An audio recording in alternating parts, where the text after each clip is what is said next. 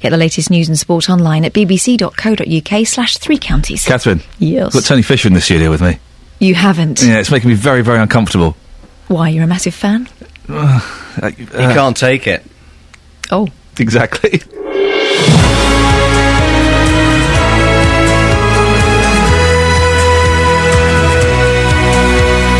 Morning, dear listener. This is Ian Lee, BBC Three Counties Radio.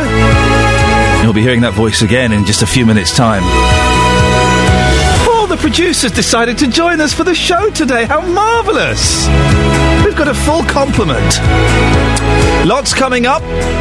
A big defeat for David Cameron yesterday as MPs in the Commons voted against the principle of military action in Syria. Are you glad that we won't be intervening, or are you feeling a little bit disappointed? There are concerns about the growing use of flares and smoke bombs at Watford away games. Well, is football really a family-friendly game anymore? And a blind woman was asked to leave a bakery in Hertfordshire after being told the customers wouldn't like her guide dog near their food. Shoppers apologised, as they should do, but have you ever faced discrimination? Facebook.com/BBC3CR. You can send me a text to 81333, start your text 3CR, or you can give me a call, 08459 455 555. Across beds, hearts and bucks. This is BBC Three Counties Radio. A carer who was caught asleep during her night shift at a residential home in Buckinghamshire was sentenced yesterday to a total of 18 months in prison. Henrietta Afire, an illegal immigrant who worked at Westlands in Olney, was given 13 months for neglect and 5 months for getting work using false documentation. Well, our reporter Tony Fisher was at the court yesterday. Tony, what did the judge say? Well, Ian, Judge Francis Sheridan said that Henrietta Afire cheated her way into the job and cheated her way through the job. He labelled her conduct as lazy, cruel, unacceptable and a disgrace. He emphasised the frail nature of the residents, many of them in their 80s, 90s and even 100 years old, some with dementia. One even had breast cancer. He said to her, "You were their protector on the night shift. You were nothing like their protector." He then described how she made basically life easy for herself, unplugging the personal alarms of some of these people, double padding the residents. He said this wasn't a one-off. You made a practice of this. You boasted about this in your previous home. That was your modus operandi. As someone who's got my mum's in a care home, and you do think, I mean, there have been a few incidents there, nothing like this. You're trusting your loved ones with these people, and if someone like this is behaving like this, it's incredible. What did the judge say about the fact that she was an illegal immigrant who'd got the job using false documentation? Well, the court heard that she'd come into this country in 2001 from Ghana. The Home Office seized her passport, we were told, and the judge suggested that was probably a fake passport in the first place. Then, after she was exposed in her job at Westlands, her genuine passport that she'd used in the name of Mabel Mensah in order to get employment in the first place was also seized. The judge explained how that passport was used to gain employment at another care home, and the judge said careful planning had gone into getting that employment, as she was able to produce a Lloyds bank account, NHS card and an energy bill, having used that in genuine passport in the first place, which was a genuine passport of someone called Mabel Mensah, who was a Belgian. She pleaded guilty, however, to gaining employment using false documentation.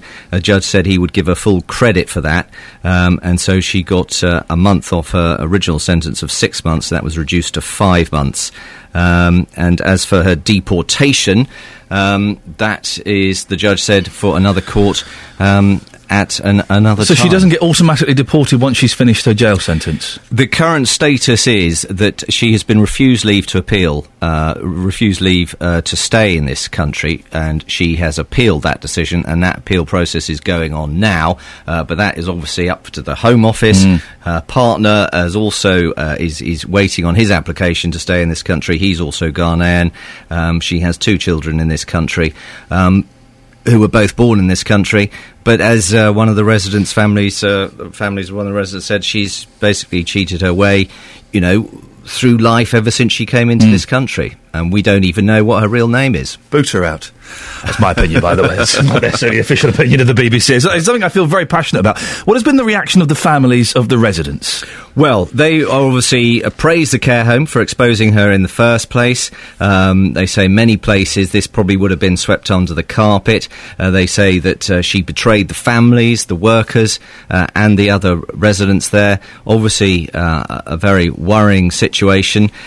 Talking about that false documentation, this is Maggie Tolliday, who's daughter of one of the former residents at the Westlands care home. She was cunning. She had paperwork which was plausible enough to get through the checks, and it is possible that, you know, she could other people can go on and they just keep going, because that passport existed. It had a reality. It was a real passport. It wasn't a fake. It got through the system, and that's very, very difficult to guard against. What about the managing director of the care home? The managing director of the care home, Chris Ryan, talked about all the things that she'd done wrong, double padding the residents, unplugging the alarms, which was a fairly deliberate procedure, because if you unplugged an alarm, it would trigger another alarm, which she then had to disable. The judge suggested that must have been done in the cases of all 11 residents with alarms deliberately before she went to sleep, and so, you know, that made the whole thing doubly worse. This is the managing director, Chris Ryan, talking about just that. Initially, they tried to make the point that the alarms could come unattached by somebody else pulling them out, and that simply, yes, it could happen, but not without the alarm going off. They are designed that if something like that were to happen, a resident were to accidentally pull it out, then it will alarm to alert us to that fact. So the only way it could happen was for her to have pulled the alarm out and then reset it at some stage earlier in the evening, and then to put it back in so that anybody, to the casual observer, it looked like it was still in, was clearly done on purpose. And we'll hear more, Ian, from the managing director, Chris Ryan, later on in the programme, but he added that, you know, we can't be sure that this isn't going on in other care homes. Perhaps, finally, there was another carer who was acquitted at a previous trial on the same evidence, which seems rather strange. We don't know what's going to happen to her, but it's possible that she could be retried, though in theory you need new evidence to do that, and the evidence in both cases was exactly the same. One carer has been acquitted. This one is serving 18 months in jail. Tony Fisher, thank you very much indeed. If you want to have your say on that, 08459 455 505. As someone who's got a parent in a care home, I kind of take this stuff very personally. That's why I do think, well, listen, let this woman serve her sentence, then thanks very much, bye-bye. We don't want people like that. And while I'm all for migrant workers coming over here and doing jobs, we don't want people like that looking after our vulnerable people, taking advantage of them, do we? 08459 455 555. Well, this is something that Henrietta Fire hasn't got. Freedom. Morning, this is Ian Lee, BBC Three Counties Radio.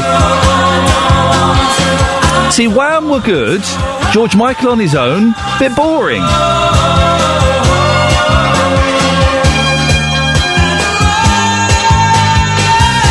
If you're talking to me, Paul Scoins, I can't hear you because I'm doing the radio. Political reporter Paul Scoins is here for other radio stations. He's trying to communicate with me using the internal communication device. I'm busy presenting a radio show, mate. I know you're sat there for the next 3 hours not doing a lot. 08459 455 555. It's only a 4-day week, and the show's already got a distinctly Friday feeling about it. We're all very relieved it's the weekend. I know. Aren't we getting lazy as we get old? Partly because it's so dark when you drive in the mornings. Oh, winter is upon us. Winter is upon us. 6:16. Let's get the travel news. The sun ain't rising anymore. So Paul McCartney's released a new song called New. Should we have a listen to it? See if it's any good. I've only heard the beginning. This is the new Paul McCartney song. There's 30 seconds left. Where's he going to go with it? Anywhere? Ah. Frog chorus, anyone?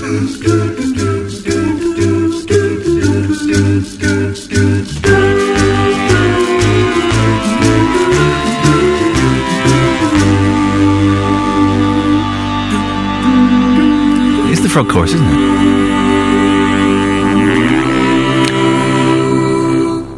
tell you what, let's not get my opinion straight away. Let's go to our musical expert, Justin Dealey. Justin, that was the new Paul McCartney song. What did you reckon? What do I think of that? I'm going to give it 7 out of 10. Not bad. Somebody said, I'll tell you what, Macca, let's try and make a song that sounds a bit like the Beatles. Yeah, let's do Paul McCartney by numbers. Yes. That's produced by someone famous as well. Is that the Ronson track?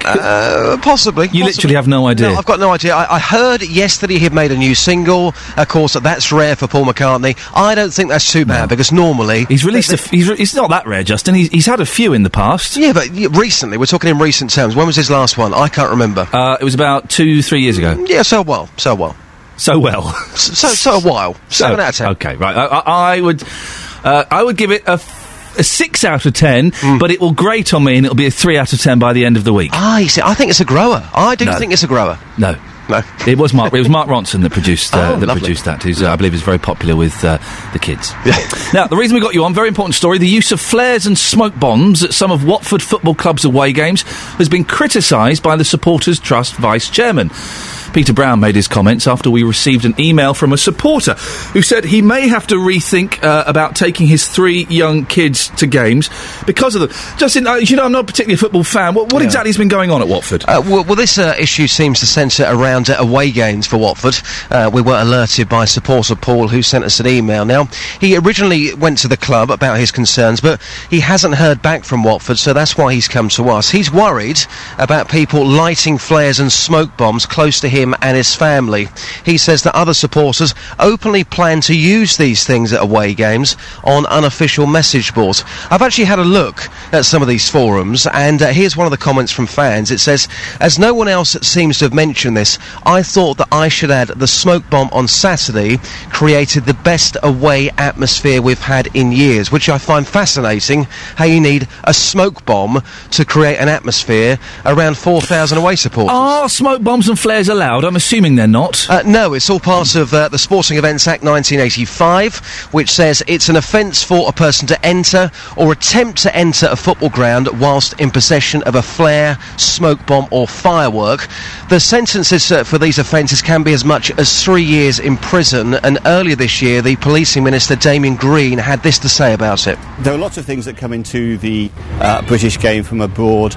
Flares are in danger of becoming the latest fashion. They are a seriously bad idea. They don't add atmosphere, they just add danger. Earlier this year, a 14-year-old boy was killed in a match in Bolivia by a flare landing. They are very, very hot, they're very dangerous, they're out of control. And so, as the new Premier League season starts, it will be a very good idea if fans all over the country decided not to try and smuggle flares into ground. Somebody could get killed. We're talking about Watford here, but this issue has affected Luton as well. Yep, I've seen them at Luton before. A game was stopped only a few years ago, Luton Millwall. Last week, an Aston Villa fan was convicted at Luton magistrates for possessing a smoke bomb in view of the pitch. That was at the Luton versus Villa pre-season friendly. He was given a £220 fine and a 3-year football banning order. So the courts, they are certainly taking this seriously because, as you've heard there, somebody could be killed. OK, we're running out of time on this. One final question. The supporter who's been in touch with us via email, what does he want? Well, what he wants in a nutshell is for Watford to publish something to stop supporters taking these things. Now, yes, the law is one thing, but what he wants is for his club to come out and say, right, this is not right, you should not be taking these things or planning to take these things into a football ground, because we want to create a family-friendly atmosphere, and with flares and with smoke bombs, he feels that creates the wrong atmosphere. 20 seconds, Justin. Do you think things like this stop it being a safe place to take kids? Absolutely, of course they do. I mean, I just don't understand as a football fan, I'm just giving you my honest opinion here, that why you need to take a flare or a smoke bomb, it doesn't create a better atmosphere, and clearly, if you talk to any expert, these things are very, very dangerous. So if you're taking your child to a game and you're surrounded by a smoke bomb or somebody with a flare, that is not a safe place to be. Justin, thank you very much indeed. Listening to that was Mike Parkin, presenter of the Watford podcast from the Rookery End. Mike, what do you think? Flares and smoke bombs at football matches, is it acceptable behaviour? I think it's very difficult, Ian. I think I would like to point out that at Watford I've only ever seen smoke bombs. I think flares are a very different thing. They're the things you light, and they're the more pyrotechnic side of things, and I haven't seen those at Watford. I would say that I was at Reading last week, and smoke bombs are are very smelly. They're quite unpleasant to be around, and they don't create a nice atmosphere to be in. But I think there's a wider issue with what's happening at Watford at the moment. I think there's a new generation of football fan at Watford who are really, really enjoying what is an exciting time at Watford, and I think this is a way of people trying to express. But you don't need. What's wrong with a good round of applause and a cheer? You don't need a smoke bomb to express excitement, do you? No, I totally agree, and I think Justin alluded to it there. There was almost 4,000 Watford fans at the Reading game, which we're talking about. And if you can't make an atmosphere amongst 4,000 sort of people who are capable of getting themselves to an away game, then something's wrong. But I do think that people there's a wider thing. That what exciting things are happening at Watford, and people are trying to express themselves. And I think it's more indicative of what's happening at Watford as opposed to sort of a deep-rooted unpleasantness, if you like. Does that make sense? It does make sense. You're saying it's coming from a place of celebration as opposed to a place of potential violence. But do you think Watford should crack down, Mike, and come out and issue a statement against these smoke bombs? I think the law's very clear, and I think people have to make their own judgment. You won't catch me taking a smoke bomb, as Justin made very, very clear. The laws are very obvious, and I think most people who are going to football matches can make their own mind up whether they want to break the law or not.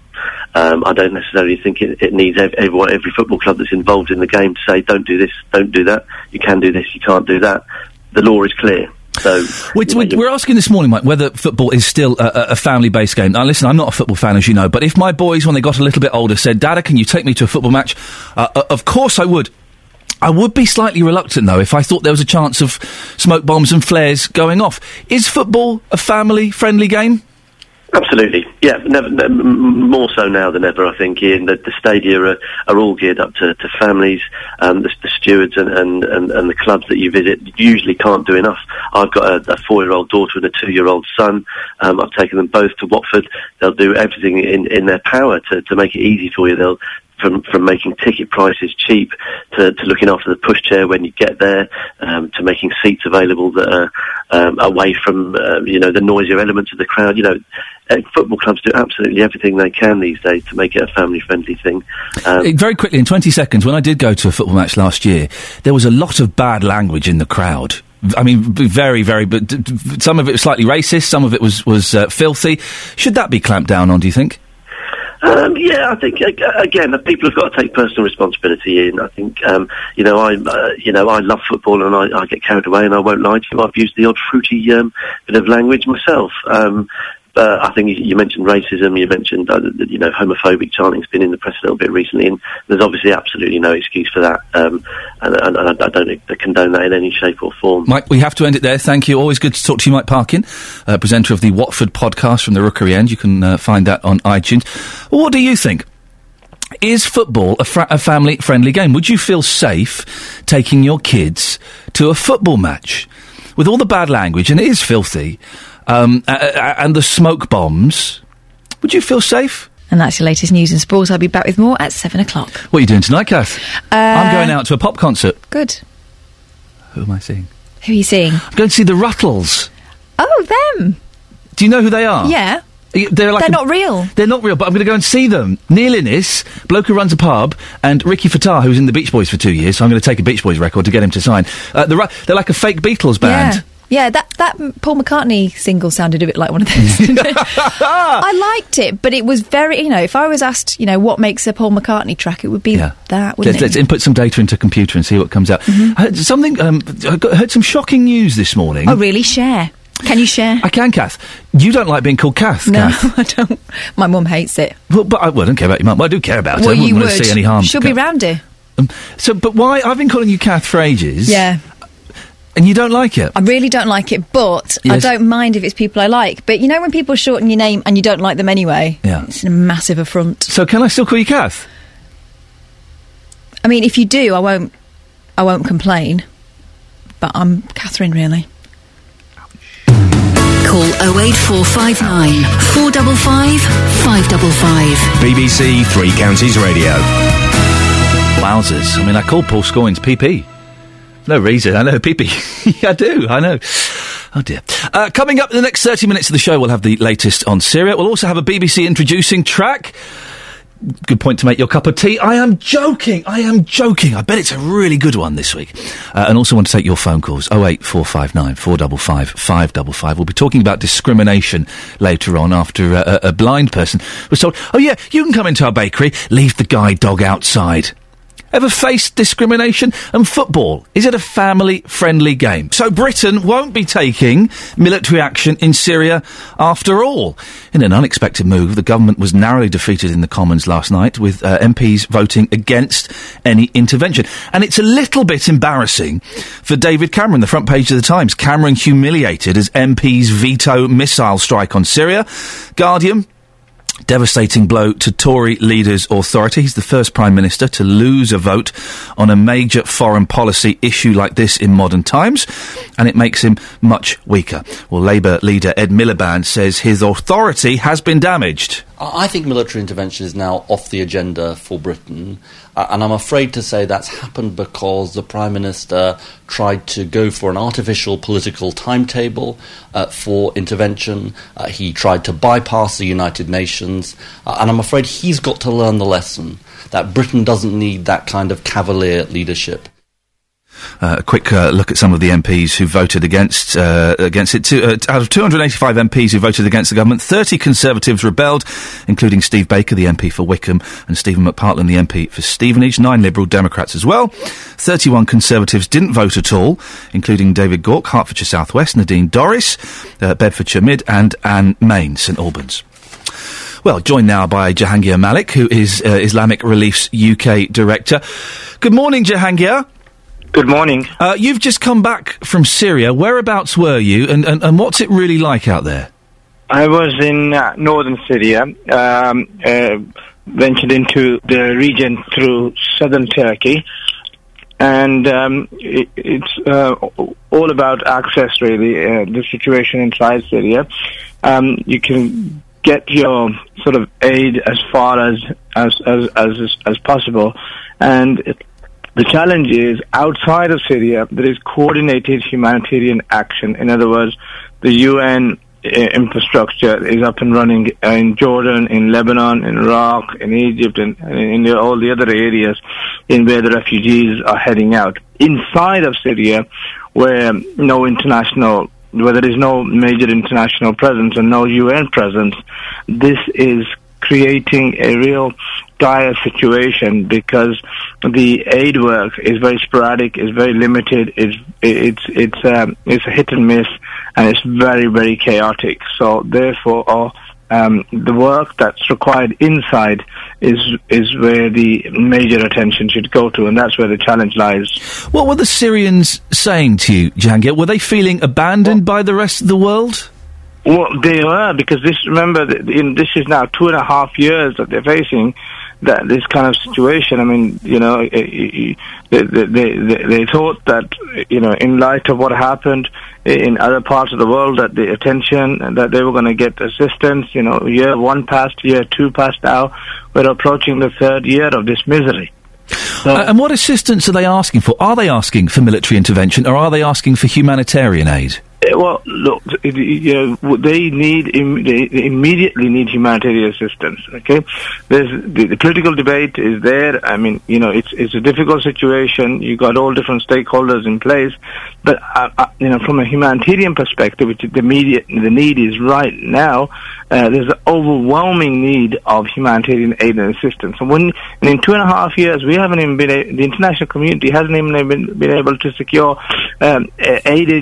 safety for aid work and aid workers of humanitarian aid corridors. So we haven't even been able to get guarantee of humanitarian corridors for us to be able to get humanitarian aid and assistance into Syria in the quantities that's needed. So over 100,000 dead, over 7 million affected, and the kind of humanitarian aid and assistance that's needed inside is just simply not there, and that's a major challenge. So you've got makeshift hospitals, makeshift camps. You've got all sorts of needs, growing needs, medical needs. People were dying as I was there. They were coming in great numbers. Children of wounds, shrapnel, and operations being carried out in open wards, in dirty places, and so it was real dire situation. That's all because there is a lack of international presence inside of Syria. Britain won't be taking military action in Syria now. Should they concentrate and focus on humanitarian action? I think one thing we can say is that Britain has been taking the lead on the humanitarian action. It's providing largest amount of humanitarian aid and assistance. It's pushing. We could be proud of our international development, Department of International Development, and proud of our international development leadership on providing international humanitarian assistance. And we need Britain to push the other international community, Europe and North America and so forth, to be able to do more.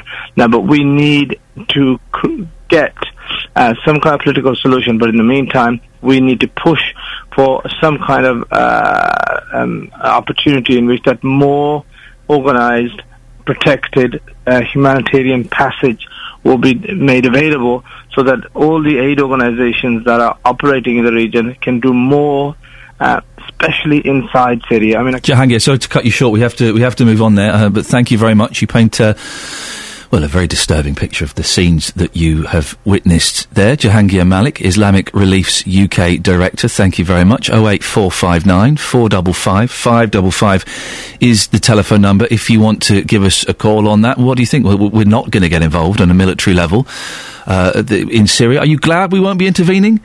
Should we spend some of the money we would have spent on military action on humanitarian aid? Before that, let's get the latest weather. Here's Elizabeth Radzini. Hello, good morning. Today's weather is going to be very similar to how it was yesterday, actually, if you remember that. It certainly was a nice day, and it will be nice. Of course I remember it was yesterday. We're going to forget that. Don't. It was nice. I lost my sunglasses yesterday. Did you? Did you find them? No. Well, I think I know where they left them. The people said, no, you've not left them here. Okay, I'll give you a bit of a recommendation. You need to go out and buy some more, because actually it's going to be sunny for the weekend and for next week as well.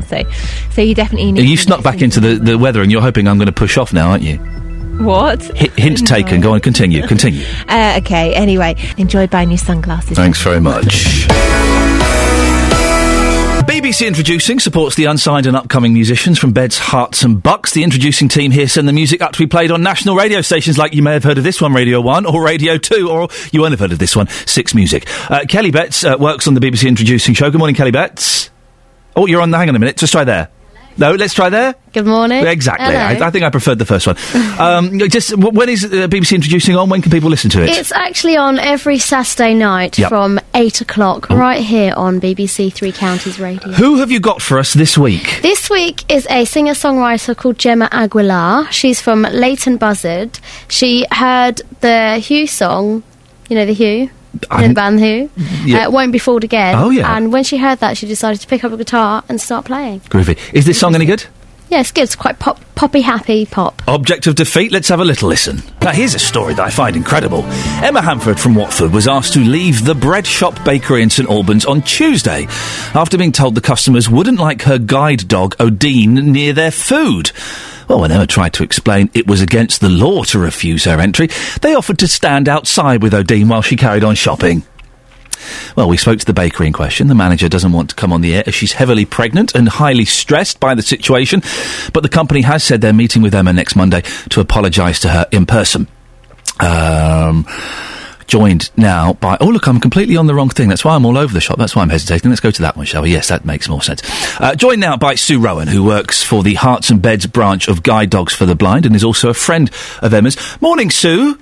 Good morning to you, Ian, and to all your listeners. Thank you. So you know Emma, and you've been helping her deal with complaints to the bakery. Tell us exactly what happened. Yes, Emma popped in to go and buy a sandwich for lunch, and the lady at the counter told her that her dog wasn't allowed in the store. And as you say, when she tried to explain that a guide dog is allowed in and that it's breaking the law by not allowing a guide dog in, the lady got a bit more aggressive and said, well, you can't do this, and she wouldn't listen to Emma's point of view. So she then offered to stand outside with the dog while Emma went continued shopping. And of course, unfortunately, with a guide dog, this is a mobility tool. It's not a pet. It's a highly trained animal. And trying to take a guide dog away from a person who is blind or partially sighted is almost like trying to take a long cane away from somebody, or a wheelchair from somebody who needs it for their mobility. How did Emma feel while this was happening? We find that in most cases with all our blind or partially sighted guide dog owners who've had this situation, it is a very stressful and embarrassing situation. It's almost like a slap in the face, really, because it is clearly showing that the people aren't aware, firstly, of how difficult life is when you're blind or partially sighted, and secondly, that they don't know anything about guide dogs. So you're saying with lots of cases, how often does this happen?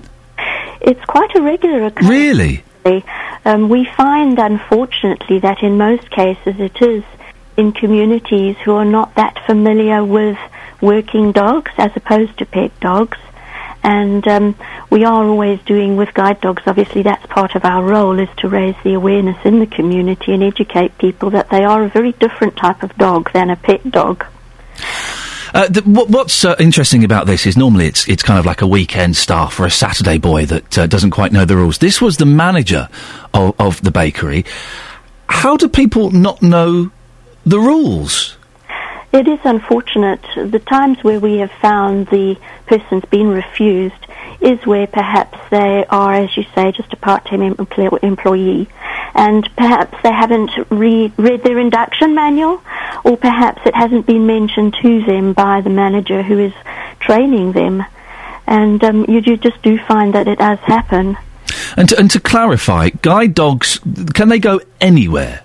Yes. They can be taken into any building and any shop? Yes, shops, restaurants, hotels, hospitals, all public transport, all public domains. It's actually illegal to not render services to a person with a guide dog. We find that in a lot of cases where people are refused access, it's also because maybe they know the guide dog, but where they are a food outlet, they're worried that they're going to lose their license allowing a dog in the shop. But in fact, in the Health and Hygiene Act, guide dogs are specifically mentioned as being allowed. And this has happened to you as well, has it, Sue? It has, yes. I'm a guide dog owner myself. I'm totally blind. And I was refused entry into a restaurant serving Taiwanese food, and another one serving, it was a curry shop here. Well, Sue, these situations resolved by talking to the manager, but unfortunately in this case the lady wasn't really aware of the differences. Well, Sue, I appreciate your time this morning. Thank you very much for joining us. That's Sue Rowan, who works for the for the Hearts and Beds branch of Guide Dogs for the Blind. Is a friend of Emma's, who this happened to. The manager of the bakery didn't want to come on the air this morning, but she did tell us. I want to apologise to Emma for the mistake, but not in public. I don't want to come on the radio. I'm about to have a baby, and the stress I'm feeling now is very high. But I will apologise in person to Emma next Monday, and of course we wouldn't wish to increase the stress levels of a pregnant person. So putting this to one side ever so slightly. Ever been discriminated against? Ever had something unjust like this happen to you? 08459 455 555. I remember when I lived in North London a few years ago, there was a coffee shop, a rather famous coffee shop that that refused someone entry with a guide dog, and there was a furore, outrage. Get the latest news and sport online at bbc.co.uk/Three Counties. What sport are we talking about? Tennis, the US Open. I said golf earlier on. You need listen when I have a sport read. Can we mention what the sport is in it? Okay. Because I don't know. I thought it was golf. US Open is a golf tournament, isn't it? Can be. What do you mean? But that's finished. But I thought you might read a paper. No, not it's fine. It's fine. It's fine. I'll write the sport just for you. No, just who doesn't watch sport. No, not just for me, but for our discerning listener who also is far too intelligent. They're not daft. They're not as daft as you are. But yes, I will. Look, right here it is. Okay, look, here's the flipping it. You're getting on my nerves now. Right, so this was the line. British number 3 Dan Evans has continued his winning streak at Flushing Meadows. Yeah, tennis place. Beating Australian Bernard, who? Tomic, yeah, that was the sports boys. I'm blaming them. Yeah, to reach the third round of the US Open. So the flaws in that piece are: we don't know what the sport is. We don't know Australian Bernard. Is that his name? Is that his nickname? Yeah. Is his first name Australian? Yeah, there's only one Bernard in Australia. Carry on. No, don't ever go at me. It's fine. I'm having a go at... How have you turned this into attacking me? I'm not the one raising my voice.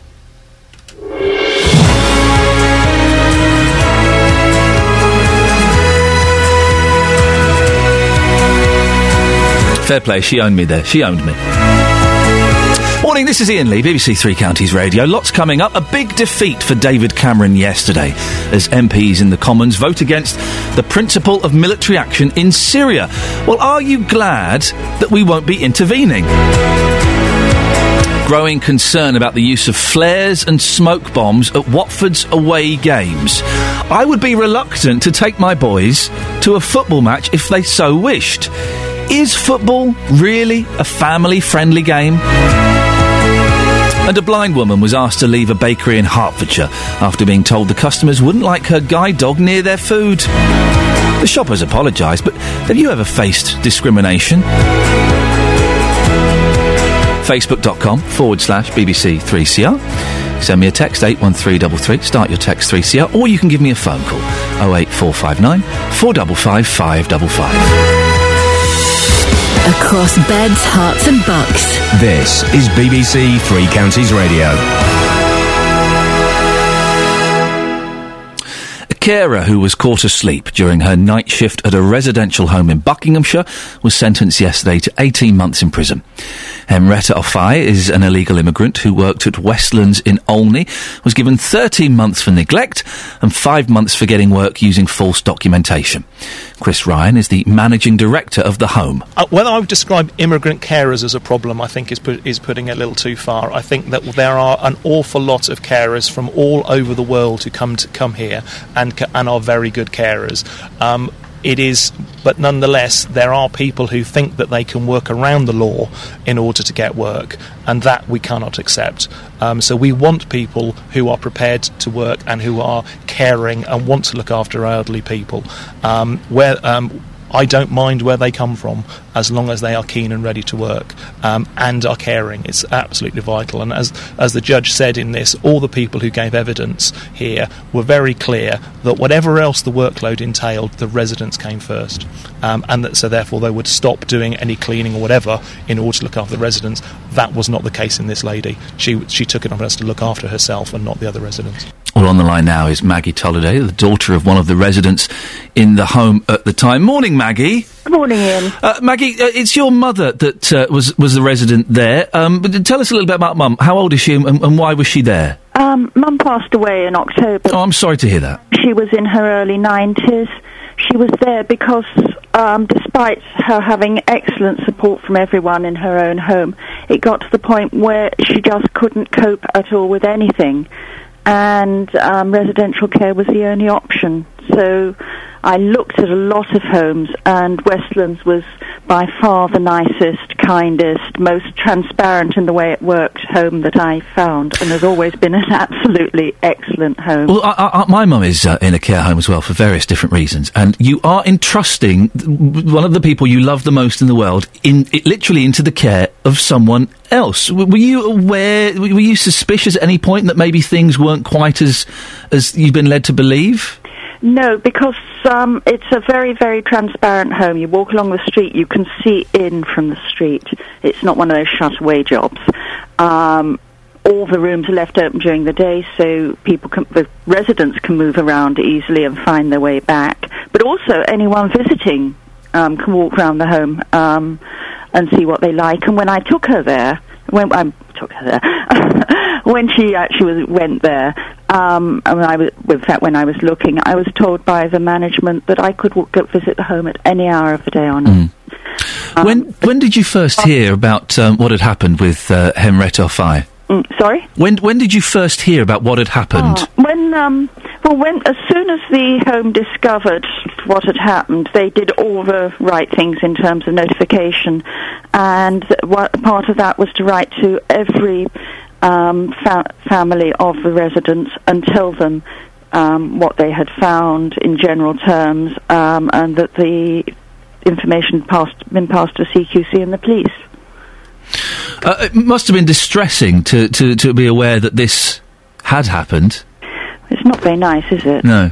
Especially, you love your mother. You believe we put her in fact, you know that actually she's in good hands. The frightening thing is that if it can happen in a very good home, who does everything properly, how much of it is going on absolutely everywhere else in homes that just pat the people on the head and who've done it and say, go away, don't come back, and don't report it because they're worried about their reputation. Good homes risk their reputation to make sure they do the right thing. This carer, in inverted commas, sentenced to 18 months in prison, are you satisfied with that punishment?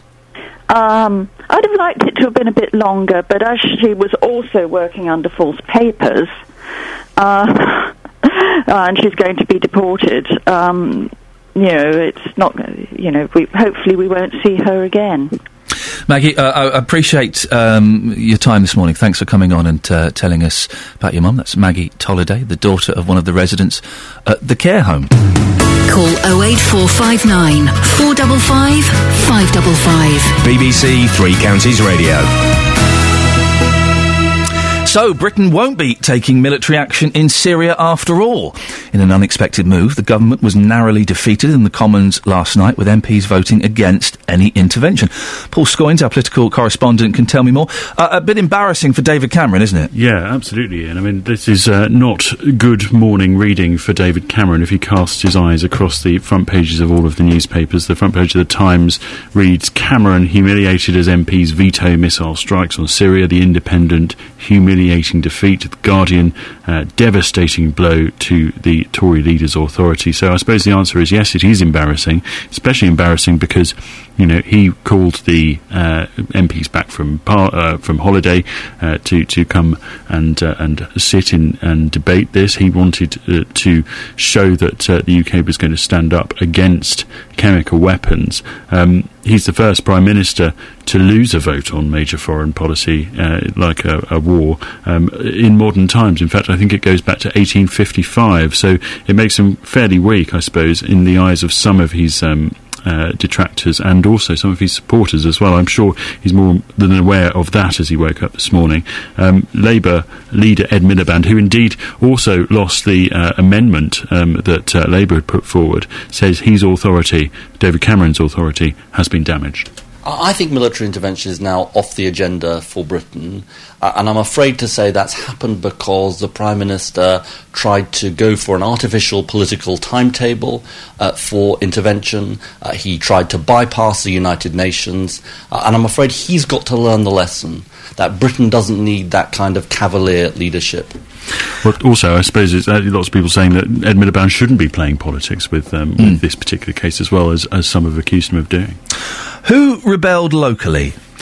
Well, there are 285 MPs who voted against the government. 30 of those were Conservative rebels, including Steve Baker, the MP for Wickham, and Stephen McPartland, the MP for Stevenage. There were 9 Liberal Democrats as well. 31 Conservatives didn't vote at all, including David Gork in Hertfordshire South West, Anne Main in St Albans, and Nadine Dorries from Mid-Bedfordshire. Why didn't they vote? It seems like such an important issue.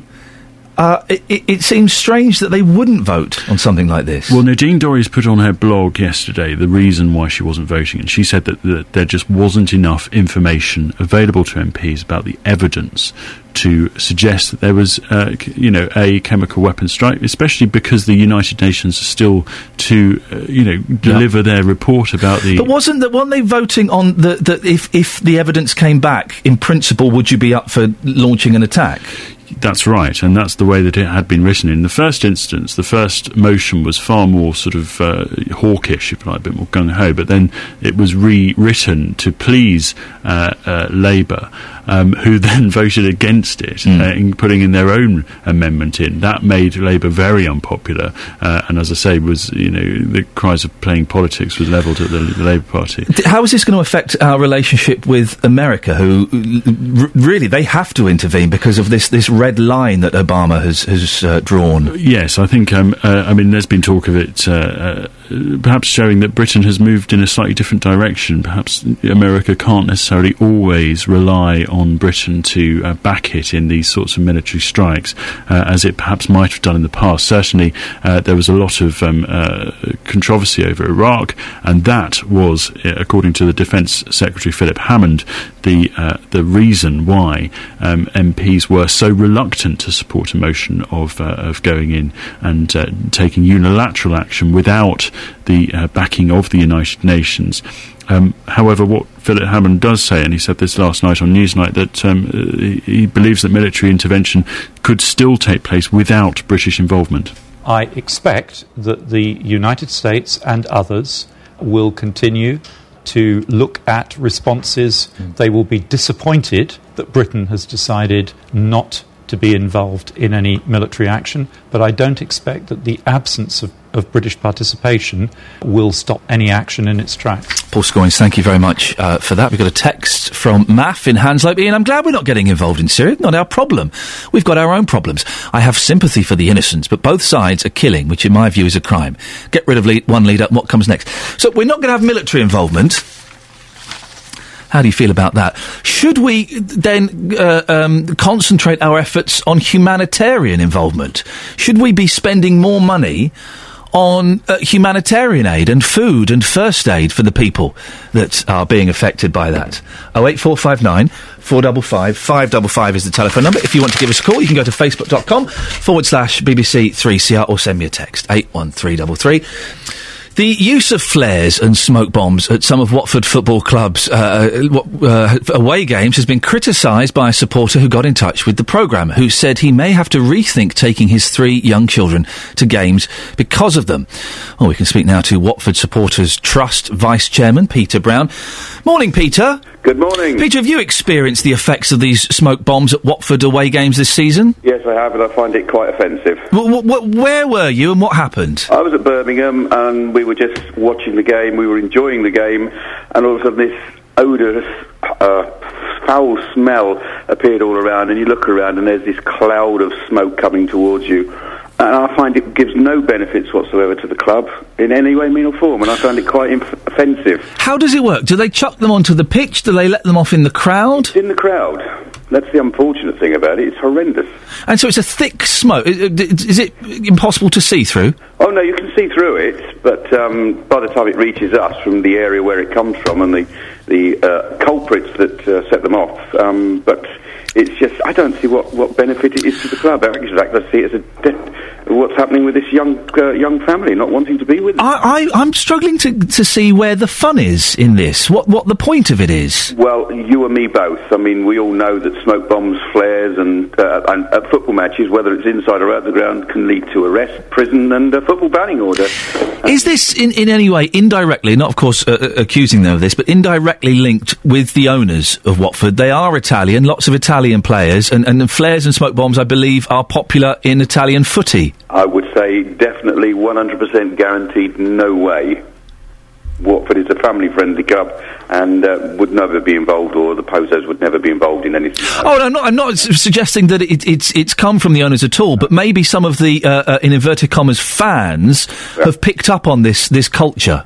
Well, you never know what fans come up to, the people that come up with these bizarre things that think it improves the atmosphere and everything like that, when actually all it does is offend and upset people. The minority of a few are ruining it for the majority of many thousands. It can lead to a banning from football games, as we know. Why are people prepared to risk this? Well, because I don't think they realise the consequences of it, to be quite honest. It's as simple as that. They just think it's fun, and it adds to the atmosphere. When you look at some of the fans' forums, we think it's really good, and it adds to the fans' atmosphere. Well, I don't see... Well, I was going to mention that. We have seen a couple of comments on fan forums from people saying, well, I don't want to be the only one to mention this, but this is the most exciting thing. It's creating an atmosphere. Let's have more of this. Well, let them get on with it. Go and throw their smoke bombs in their own garden and play with them themselves. Don't try to offend the majority of people that are being upset because we are the family club, and these young people, we don't want to lose these young people. They are the future of the club. Oh, because of a few people that seem to think that they're bigger than the club and they're bigger than the fans. No, go away, go somewhere else. And all it means is that when we go to football matches, like when we're up to Blackpool tomorrow, we'll be searched a lot more heavily, a lot more inconvenienced for the sake of a few moronic idiots. Earlier on, I spoke to Mike Parkin, who presents the Watford podcast. He says there seems to be a new breed of Watford supporter that thinks this is okay. Can you realistically do anything about it? Well, the only realistic thing we can do is if we're in the ground tomorrow and you see the smoke bomb come off, is to relate to where your seat is, report it to a steward. The seats are sold by ticket numbers. The steward can then inform the club that it came from this area, and the club could investigate. Because I'm sure, positively, 100%, that the club are totally against this. I'm not interested in any way because it's anti-football. It's anti-law. You say the club against this. They've not said anything, have they? They've not issued a statement or anything like that? No, they haven't. I've spoken with a member of the club staff yesterday and was hoping to speak to the man in charge of the ground, but unfortunately couldn't get hold of him. But the club are very concerned, but what can they do?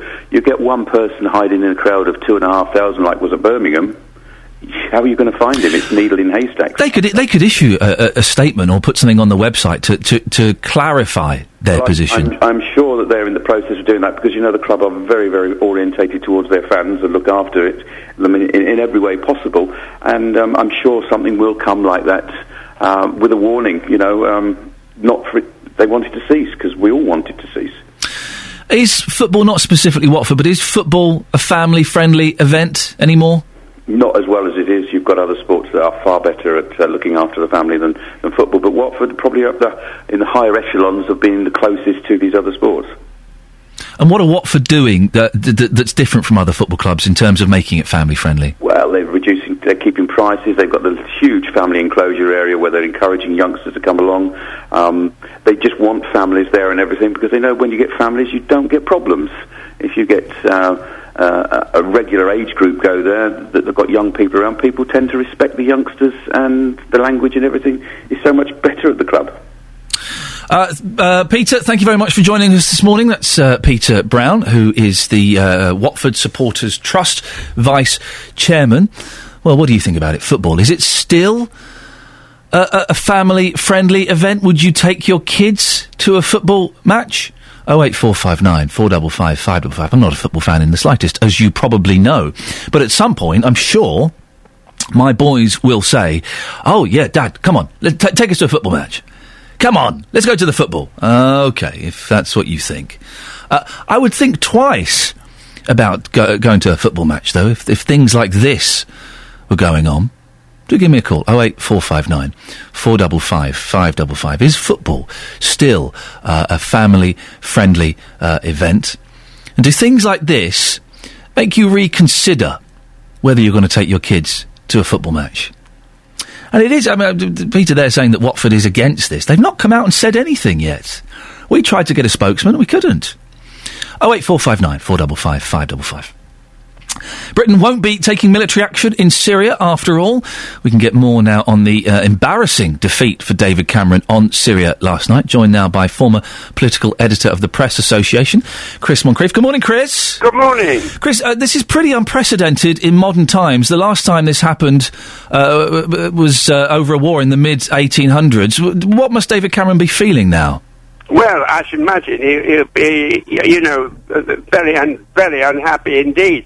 I mean, he'll now begin to wish that he didn't recall Parliament, because if you recall, Parliament was recalled on the grounds that there'd be a motion whether to attack Syria or not.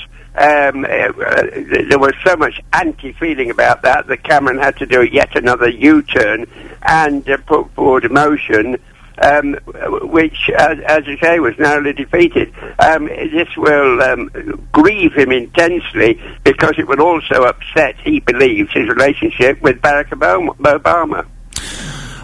So just to clarify, does this mean that in the future we cannot take any military action against Syria? No, it doesn't. Even if there'd been the original motion, well, it was never actually tabled, to either to attack or not to attack Syria.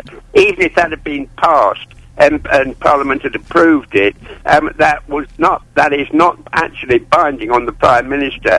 It is not a usual thing for Parliament to be recalled to decide this sort of issue, and as we well know, Tony Blair and others have gone to war without any signal green light from Westminster. So although it would have been a terrible thing to do, Cameron could have gone ahead even if MPs had voted against it. And he could overrule this, couldn't he? Is it the Royal Charter that allows him to overrule this and still do military action? Is he likely to do something like that? Yes, he can overrule it. Whether he's likely to do it, I don't know. It's a very serious step to take. And as I say, I think he will probably now regret having recalled Parliament and just gone through the normal procedure of the cabinet or a war cabinet, for instance, making a decision and taking it irrespective of Parliament, which is what normally has happened. I'm not saying that's a good thing or a proper way to go about it, but that is often what has happened. Has the UK changed? In the past, we've always been very quick to jump to America's side. Is the UK changing? Well, I don't think so. I mean, if you remember, Harold Wilson, told the Americans that he wasn't going to get involved in Vietnam, and he got away with that, so to speak. There's no appetite at all for war.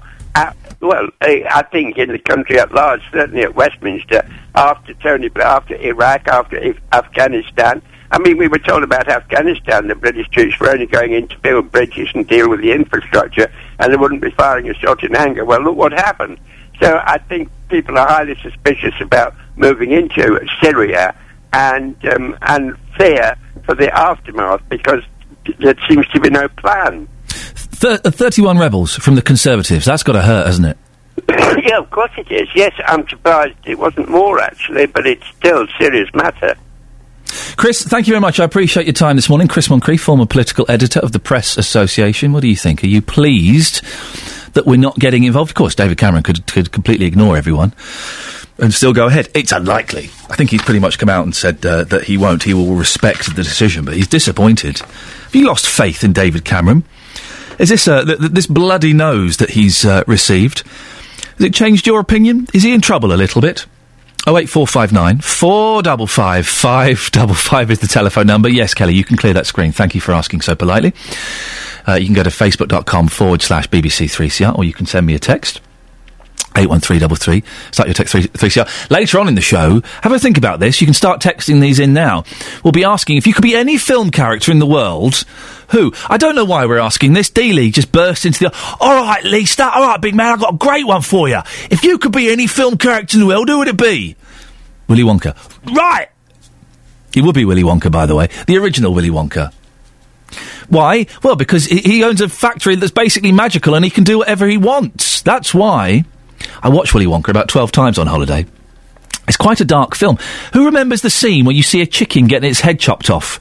I know exactly. It took me a few watches to realise there is a scene where a live chicken has his head chopped off. It's the bit where they're in the tunnel on the boat and all these flashing images are flashing up. And there's a bit where you see a chicken, the live chicken, boom, getting its head chopped off. Very strange. Producer Tara will be Tallulah from Bugsy Malone. Really? Oh, that's you, Kelly Betts, is it? And that's your latest news and sport, and I mean cricket, football and tennis. I'll be back with more at 8 o'clock. Right, you're an idiot. Was that Andy Murray doing an English accent? No, what is wrong? Dan Evans. What is wrong with our tennis players? Why do they all sound so miserable? He was probably a bit tired. And I'll tell you something, right? Yes. I had to be really brave. No, you didn't. You had to stand there and hit a ball back. You didn't have to be really brave. Really brave is going into Afghanistan and taking on 20 Taliban with just a stick. Really brave is climbing up a 30-foot ladder and getting a baby out of a burning building.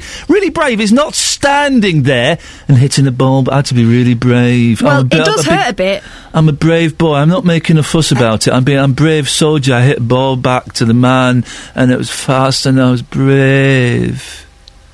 Are you done? Yes. Call 08459 Brave. 555. Idiot. BBC Three Counties Radio. I had to dig deep and be really brave. No, you didn't. You had to stand there getting paid a fortune in America, which is a great country to be in, and hit a ball. There's nothing my 3.5-year-old plays tennis. He's not brave. He's a baby. He cried because he stood on a wasp the other day. Man up, boy. He hits a ball back. It's not brave. I had to dig really deep and be really brave. What is it with tennis players? Grow some. They've got enough balls on the court. 08459 455 555 is it? No, we're not allowing any guide dogs in. Get the guide dog out. We're not allowed guide dogs on the premises. Just seen a guide dog. We'll talk about that a bit later on. Is football really family friendly? Tim in Bromham. Tim, what do you think? Is football a family-friendly game? I think if you go to the right places, yeah, of course it is, absolutely. Well, we always thought that Watford was the right place. They're always banging on about how they're so family-friendly, and now we're getting smoke canisters being let off. Yeah, that's a bit unfortunate, to be honest, isn't it? I mean, I'd take my son to the MK Dons. I'm not an MK Dons supporter myself, but he's 10. I've been taking him for 3 seasons. And I've never seen any hint of trouble or anything that would stop me from taking him there.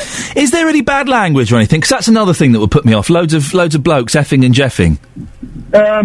Not really, to be honest. It depends on what part of the ground you sit in. If you go to the family-friendly bits, generally speaking, they're pretty good. Yeah, that makes a difference, does it?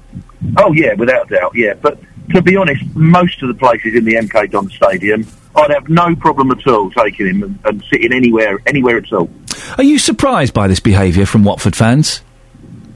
So I don't know about surprised. Disappointed, definitely, because it's not. I don't think it's something that anybody really wants to see. But Tim, going off on an incredibly diverse tangent, a bit of a quantum leap. If you could be any character in any film, who would you be? Oh, Superman. Oh, there we go. There we go. Well, do I need to even ask why? Oh, you don't need to ask. Come on, it's Superman. Yeah, you're right. Superman I always found a little bit... But Batman's very dark. Batman's dirty. Superman, he's a bit goody-goody, though, isn't he? Oh, yeah, absolutely. And that's you, is it? No, it's an alter ego. There we go. Tim, thank you very much indeed. Well, the reason we're asking this is not because we're short on material and we need to try and fill some gaps. No, not at all. It's because Justin Dealey got very excited. All right, Leicester. All right, big man. I got gold for you, right? If you could be a character in any film, who would it be? Well, what? Why are you asking? Well, because it's going to be great for the radio. I remain to be convinced, but Justin Dealey joins me now. A man who thinks his own echo sounds sexy. Justin.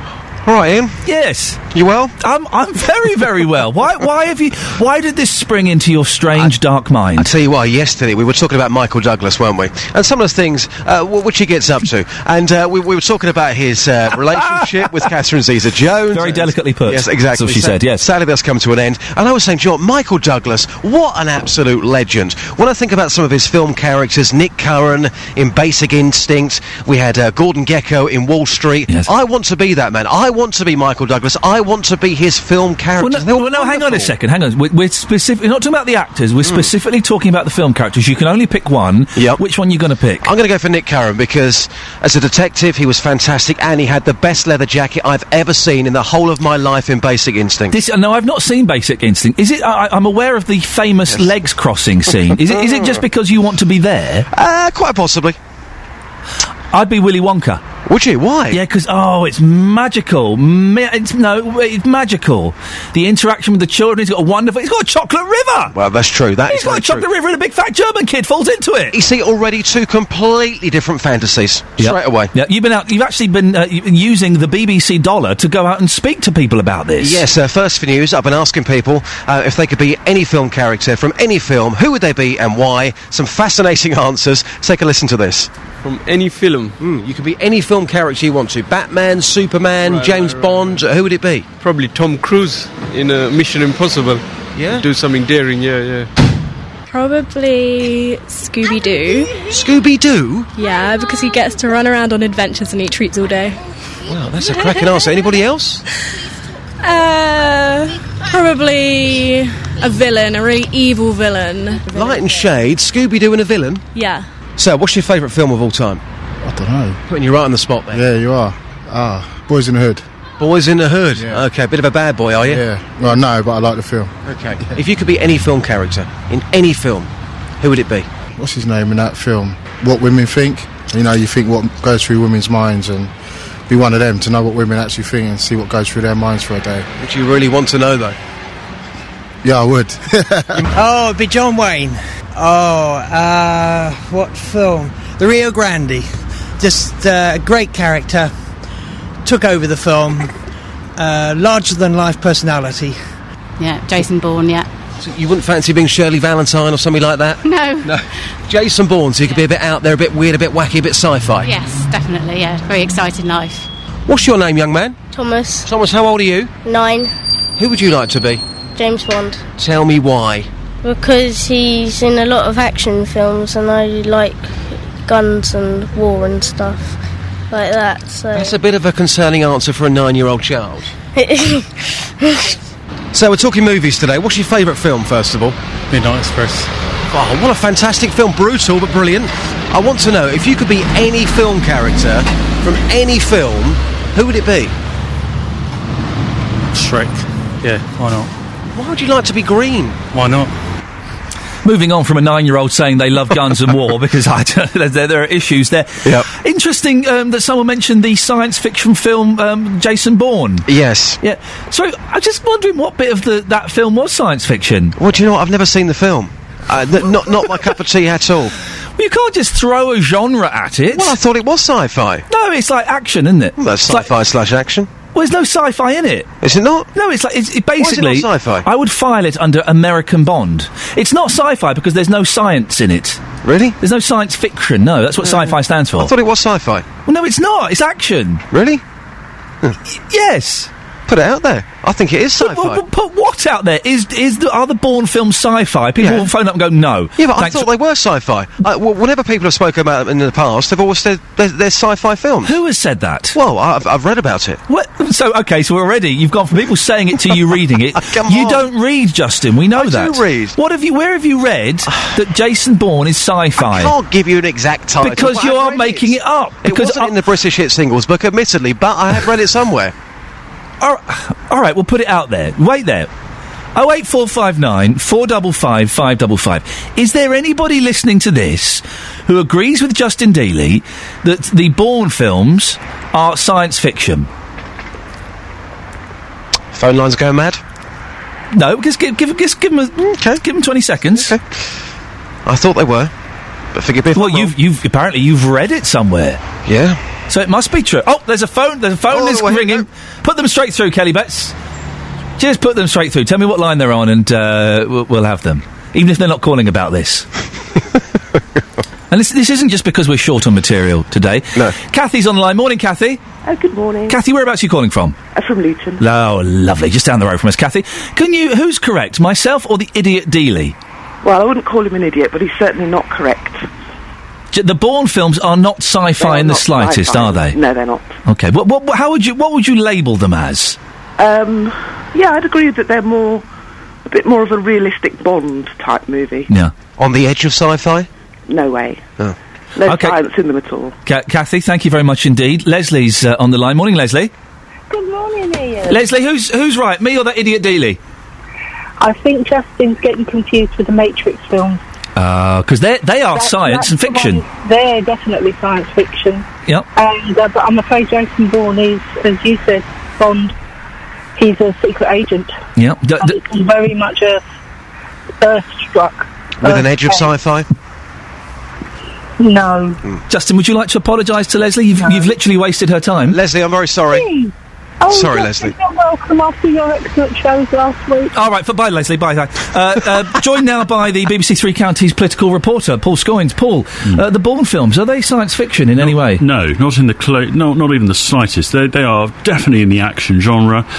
You could put it down as sort of pretty hard-edged action, but not even close to sci-fi. No, and I've actually got a film studies degree, so I speak with some authority. So this man is a doctor of films. I'm a master of science. I mean, why I got that, I don't know. Paul, you're a political reporter. Stick to doing that. At least he's a something reporter. You're just a reporter. Yeah. So that means that he's good at one thing at least. You're not particularly good at any of them. You're right. I'm good at lots of things. You're right. No, you're right. Jack of none, master of even less. No, I think he'd be jack of all trades. Would you like to apologise to Paul Scoins? Sorry, Paul. That's fine. And also, I think you probably owe Paul Scoins an apology for that picture that he caught a glimpse of the other day. See ya, bye. Paul Scoins, thanks very much for coming. I really appreciate that. One of my favourite films. The Bourne films? Yeah. Never seen one. Really? Yeah. We should watch one. Oh, I'm busy then. Thanks very much. 08459 455 555 is the telephone number. I don't like to humiliate members of staff on the show, but sometimes Dealey needs to be put back in his box. Now, here's a story that, well, I find it incredible, but I have heard about it several times in the past. Emma Hamford from Watford was asked to leave the bread shop bakery in St Albans on Tuesday after being told the customers wouldn't like her guide dog, Odine, near their food. Well, when Emma tried to explain it was against the law to refuse her entry, they offered to stand outside with the dog while she carried on shopping. Here's what some people in St Albans had to say on the matter. Really, what this manager should have done, I think, is to have apologised. You know, surely most people would have said, oh, I'm really sorry, I didn't realise, and please carry on, instead of saying, take the dog out. I think it's terrible. I think the lady should have been treated better. Certainly she should be allowed to take her dog in there. If you need the dog, you need the dog. And likewise, if you, like you said, they take a lot of training and a lot of money spent on these dogs for people that need them. So she should have been allowed to take it in. I wouldn't have thought it was a massive problem. I should think it's probably somebody that's a new manager of a shop and doesn't really know what's happened. They probably won't make the mistake again after you've reported it. It's a shame, actually, and I think more people should be aware of the situation. It's difficult enough with a buggy, to be honest, going into places that are quite small, and I think it's not the fault of the person with the dog, it's the fault of the person who's the man with the shop. Surely they should be aware, actually, of what the rules are and the laws are to do with guide dogs. Well, we've spoken to the bakery in question. The manager doesn't want to come on air as she's heavily pregnant and highly stressed by the situation. Of course, we wouldn't want to increase any stress there, but the company has said they're meeting with Emma next Monday to apologise to her in person. I'm joined now by Lenny Jordan from Luton with his guide dog, Bo. Good morning, Lenny. Morning. Lenny, you can't bring your guide dog in here. Take it out. Oh, it's terrible. He's very docile. He's sitting down by your side, nice and peaceful. Yeah, he's very quiet. This is his normal behaviour. Now, you're registered blind. Have you been asked to leave a premises because of your dog? Yeah, several times, actually. Really? Yeah. Without mentioning any company names, what kind of places? Restaurants mainly, a bakery. Yeah. And once in a superstore, But I was actually upstairs of the superstore with my kids, and the manager approached me and asked me to leave. With really? My dog with me, yeah. And how does it happen? Are they polite? Are they embarrassed? Are they kind of, right, come on, out you get, mate? Well, a couple of times they kind of just approach you and say, oh, you can't bring the dog in here. And then when you explain that it's a guide dog, they still kind of, no, you can't bring him in here. One guy told me that because of hygiene problems. So I said to him, it's okay, because the dog's not going to go and cook anyway. So and you say that this incident, one of these incidents happened in front of your kids. How does that make you feel? It was difficult because your initial response, you kind of want to kind of let them, sort of tell them one, two things, but you've got to sort of... for the listeners at home, you're a big lad, and I'm sure you could tell them one or two things if you decided. But obviously, but is it embarrassing? Is it humiliating? Do you get angry? It's both. It's both humiliating and embarrassing, because the thing is, then you kind of feel that there's general public also looking at you, and you kind of made to stand out, and you just want to get on with your day like everyone else, and I think it was at the time for my son, it was kind of. I don't think he's embarrassed, but again, it's a bit humiliating, But it actually does sort of urge on the same level as discrimination and racism, because people must know these days a guide dog. So just to clarify, just to make sure I've got this right, you can go anywhere with that guide dog. You can go into a restaurant. You could go in a hospital with Bo. That's right. You can go anywhere. Yeah. Now, I knew that. I thought that was the case. And I'm surprised that some stores, including managers, you're saying, don't realise that's the law. But I'm surprised as well, because they should do. And I know that one of the things with guide dogs, they do provide lots of literature and information about what guide dogs are allowed and not allowed to do. They do provide information about the law where guide dogs are concerned. So it's very easy to get hold of, and if you're not sure, it's very easy to get the information.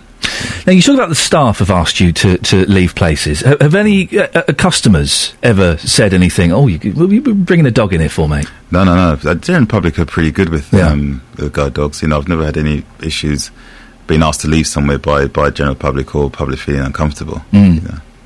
I think we're all pretty much I saw a guide dog yesterday. I hadn't seen one for ages, and I think we're all pretty much in awe of how skillful the guide dogs are. I still don't understand how they do it. It's I mean, they go through a very rigorous training program from very little, from puppies getting so used to being around in the environment in busy places and so on. But it's a teamwork, really. The way I describe it's like pilot and co-pilot, you know, sort of pilot and navigator, because you have to work together. So it's not just like off you go and he takes me without knowing who's going. So it's a teamwork thing, you know. How long have you had Bo? 4 years I've had him now. And how important it is having a guide dog, is having Bo to your life? Oh, very for me, because Bo's my second guide dog, but before I had one, I was totally reliant on other people taking me around and getting about. But it's a great sense of freedom when you have your dog and you just get out and about on your own, you know. I think I've done a lot more walking since I've had my guide dog, and I travel everywhere with him. And how does it work? Can you say to him, all right, Bo, I want to go to the post office, and he can take you to the post? Does he know routes like that? Yeah. Well, really? Yeah, because one of the things that as guide dog owners do, I know myself, if I'm going somewhere, I would actually literally go the same route. I'd more or less walk in the same footsteps all the time. So if I set off in any direction, he has a good idea where we're going, because it's something we do regular. So once I get into Dunstable, I'll say to him, you know, find the bank once we're on the street, and he'll go and sit right outside the bank door, you know. So I don't get that. I think it's incredible. The discrimination against blind people, in particular, because of this story. Yeah. It would seem that people don't know the rules, and that we've heard that this is actually not too common, but it does happen fairly regularly. What needs to be done to change this? I think it's more understanding, really. I was going to say education, but I don't think education is so much thing. I think one of the things that I've been involved in myself is actually going to schools and talking to the young people about guide dogs, about being blind or visually impaired, and you know, so how I've got by. And I think if there was more opportunities for that to happen, then people have a lot more understanding. Lenny, it's lovely to meet you. Thank you very much, Bo. Nice to meet you too. Yeah, there we go. Fantastic. Lenny Jordan from Luton with his guide dog Bo. Thank you very much. Call 08459 455 555. BBC Three Counties Radio. We're talking about football. Is football still family friendly? Watford away games, a few smoke bombs have been let off. John's in Watford. Morning, John. Oh, good morning there. John, what do you think about these smoke bombs at football games? OK, first I'd just like to say that Watford are always going to be a family club. These smoke bombs, whilst I don't agree with them due to having asthma, actually, but they don't really cause too much trouble, as in sort of any sort of violence or anything like that. So they're not causing violence, but hang on a second, so are you saying you want them or you don't want them? Basically, I don't really want them, mainly due to the fact that there are a lot of asthma sufferers that I do know that go to football. And these things, when they are let off, they do sort of travel smoke quite a lot around the grounds. And it would affect asthma, I'm assuming? Definitely, yeah, kind of, so I'm sure it's just like general smoke, basically, that when they sort of... There are some fans, John, on various forums, I've seen the post saying, hey, this is great, we've got a bit of atmosphere back with these smoke bombs. That's the thing, it's quite a lot of things on the social networking, that a lot of fans who do raise the question about having asthma are slated at the moment for being killjoys, and it's basically kind of a lot of people are saying that they do create the atmosphere that we do see in European football games. So should Watford Football Club come out and against these, John? They've not said anything yet. No, I personally think they should do, because not only does it trigger off health problems, but it's actually also illegal. Yeah. which a lot of fans seem to sort of turn a blind eye to. They're very much, we'll sneak them in, nobody can see us actually taking them, we'll let them off and nobody knows where they're coming from. John, thank you very much indeed. It's John in Watford. They're not responsible for violence, but it would affect the asthmatics. We had a couple of texts actually from people saying that they're asthmatics and they've been told to man up a bit. Man up, guys, come on.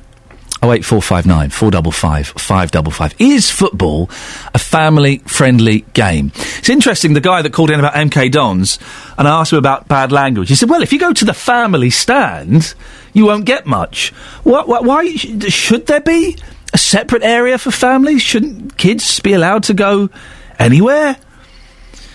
When I went to the Luton game, Luton-Millwall last year, or earlier this year, a lot of bad language, a lot of casual racism as well. A lot of jokes about the Taliban. Really?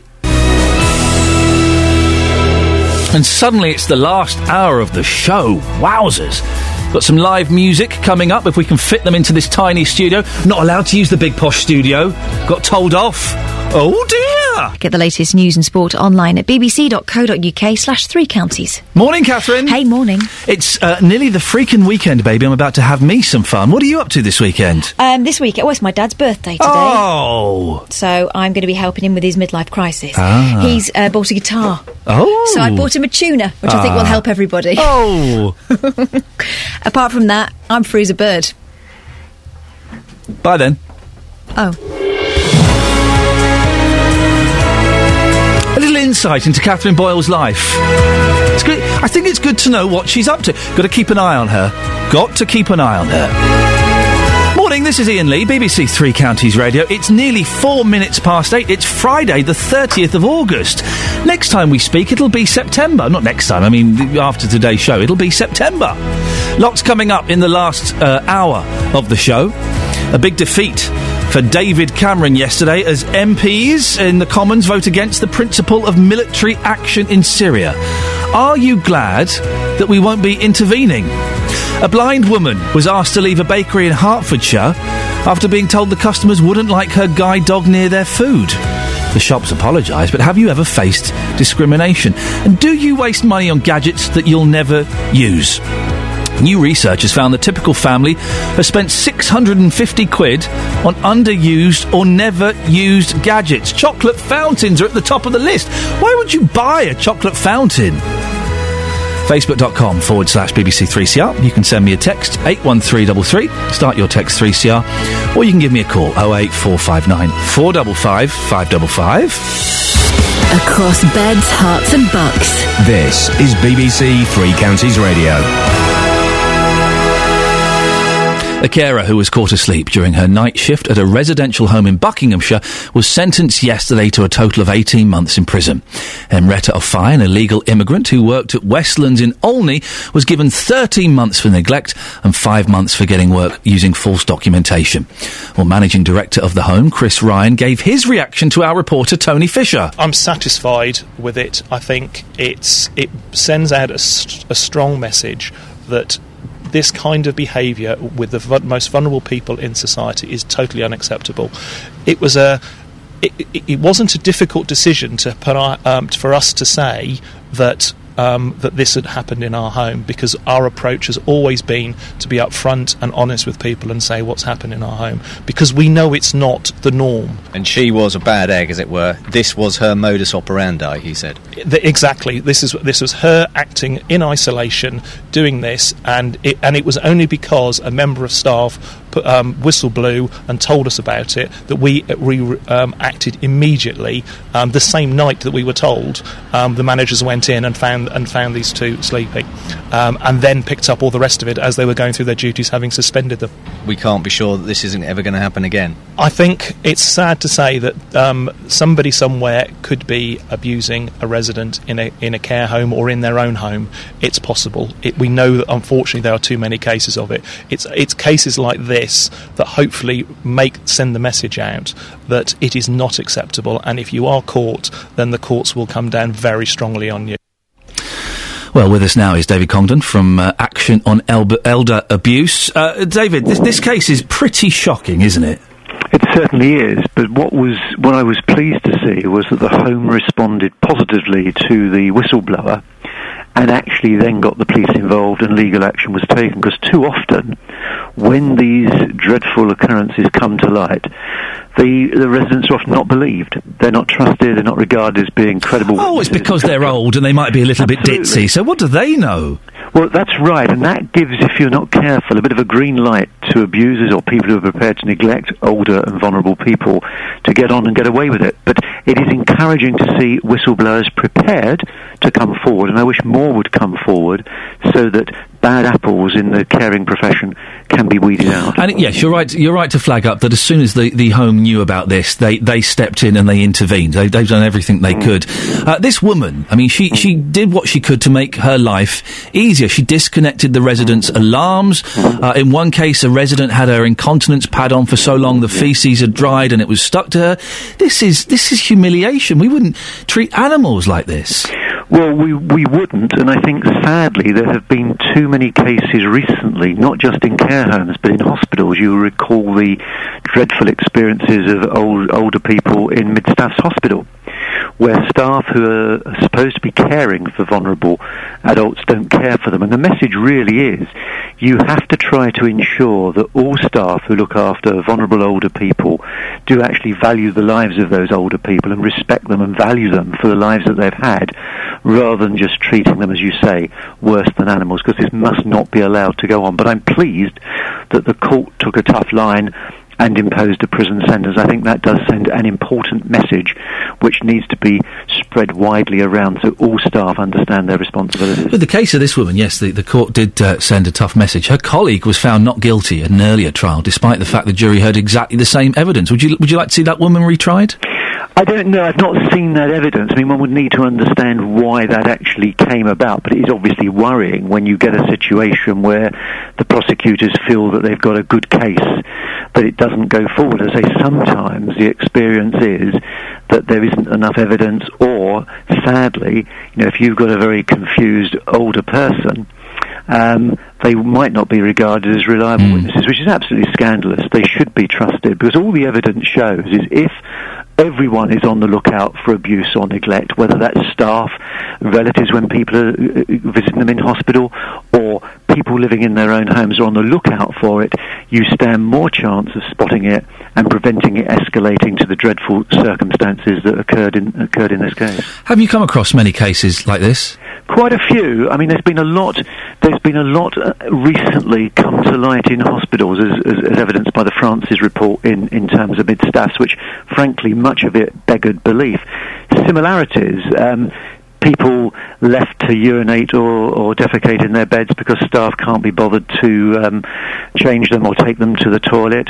Buzzers not answered is a classic problem that occurs far too often. If you think you're in pain or want to go to the toilet in the middle of the night and you press the buzzer and no one comes, and then you mess your bed, that is going to be very, very distressing for the old person concerned. And that's why, as I say, I think all staff need to be on the lookout for it. And then when cases go to court, it really is important that if found guilty, the perpetrators get a strong sentence, because that sends out a message to everyone. And 18 months, is that strong enough, do you think? It's difficult to judge because I've not seen all the evidence. It's better than it might have been. It could have been a non-custodial sentence. The maximum sentence, I understand, is up to 5 years, and maybe that would be there where you get the most severe cases of abuse. I think generally the courts don't impose strong enough sentences in cases like this, and that's why we do want to see the courts use whatever powers they have available to them, so they do send out that very, very powerful message. We had, not so very long ago, the abuse of vulnerable people with a learning disability at Winterbourne View down in Bristol. Prison sentences were handed out, but maybe they should have been longer as well. So I think the courts do need to address these issues. David Congdon from Action on Elder Abuse, thank you very much. Call 08459 455 555. BBC Three Counties Radio. Justin Dealey got very, very excited, yes. All right, Lee, start right, big man. I've got a great one for you. If you could be any film character in any film, who would it be? Well, it's obvious, Willy Wonka. Mainly because I've watched it 15 times in the last 2 weeks. I watched Toy Story 32 times. I don't want to be any of those characters. But Willy Wonka. joined now by Richard Fitzwilliams, who is a film critic. Richard, good morning. Good morning. This is a fascinating debate. I've been puzzling over it over the last... You know, I'm going to ask you, who would you be? Well, the two characters that I'm going to suggest, I mean, if I was allowed to sing, which I can't, I have to say, but I'm very attracted, having seen Rex Harrison in My Fair Lady, to the character of Henry Higgins. Well, no, hang on. Rex Harrison couldn't sing either. He kind of spoke it, didn't he? Yes, exactly. There was a sort of sing-song voice where he couldn't reach any high notes, but what he was able to do was to convey into the character of Henry Higgins, who Shaw frankly wrote in the original play Pygmalion as a petulant schoolboy, I mean, very much under his mother's thumb, and we've seen this coming out in a lot of the versions on stage. But nonetheless, Harrison invested Higgins with a great deal of character. Probably, you could say, to some extent, his own character, I suppose. But I've always greatly admired that. The other interesting character that I would like, I think, to have a shot at, but I probably haven't the physicality for it, but I do, in fact, give performances as this person. I give a lecture on Mutiny on the Bounty, which, of course, is the most controversial mutiny of all time.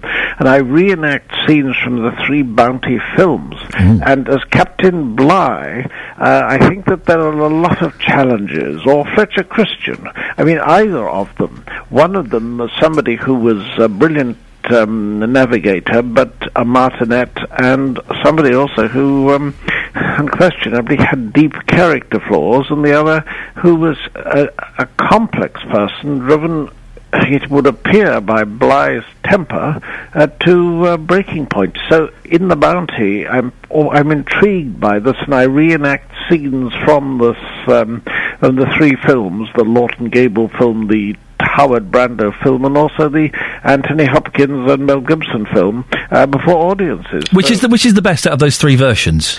Oh, definitely Charles Lawton, because he plays Bligh as a monster, but it's unforgettable. I mean, it's no resemblance to history, but it's terrific fun. Why do some film characters stand the test of time and really stand out? Because a lot of them are quite bland, but there are some that are just so striking that 30, 40, 50 years later, they're still relevant. Because of the tremendous controversy, for example, about, say, the Mutiny and the Bounty. I mean, 2,500 books, tracts, pamphlets, and so on have been written about it. And, I mean, if you look at a whole series of characters, some we've seen recently, for example, look at Daniel Day-Lewis's incredible Lincoln. I mean, that will be a performance that I suspect couldn't be bettered, because Day-Lewis gets so involved in the role.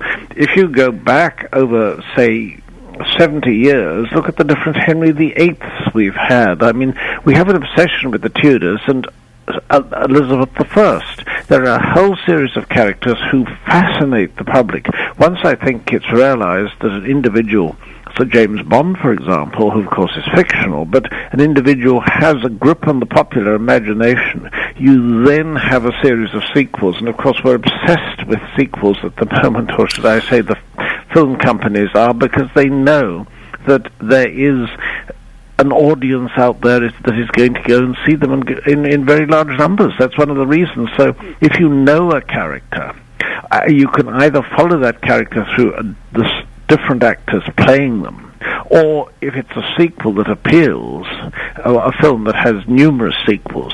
I'm afraid in 2015 they've just announced the list of films that we're going to have, and I mean a whole series of characters, of sequels, including, I have to say, The Hunger Games, which is one that I'm fascinated by, and they're going to be Hunger Games 2, 3, 4, and so on. Wow.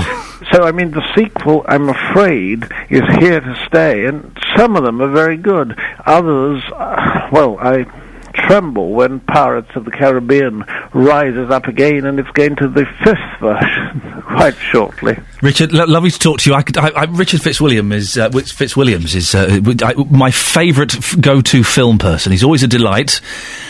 I was very tempted to ask him to do a little bit of mutiny for us. We didn't have much time. I was tempted for a little bit of mutiny. Thank you very much, Richard. In sport, Australian cricketer Aaron Finch produced the finest innings in international 2020 cricket history. Oh, this is Boyle's done this, because I didn't know what sport we were talking about. She's being childish. Australian cricketer Aaron Finch produced the finest innings in international 2020 cricket history, smashing 156 in just 63 cricket balls as Australia's cricket team beat England's cricketers by 39 runs in Southampton at cricket. Oh, well, you're not clever, Boyle. No one's laughing. He's laughing at you, not with you, aren't you? Yes, he is. He's on my side. BBC Three Counties Radio.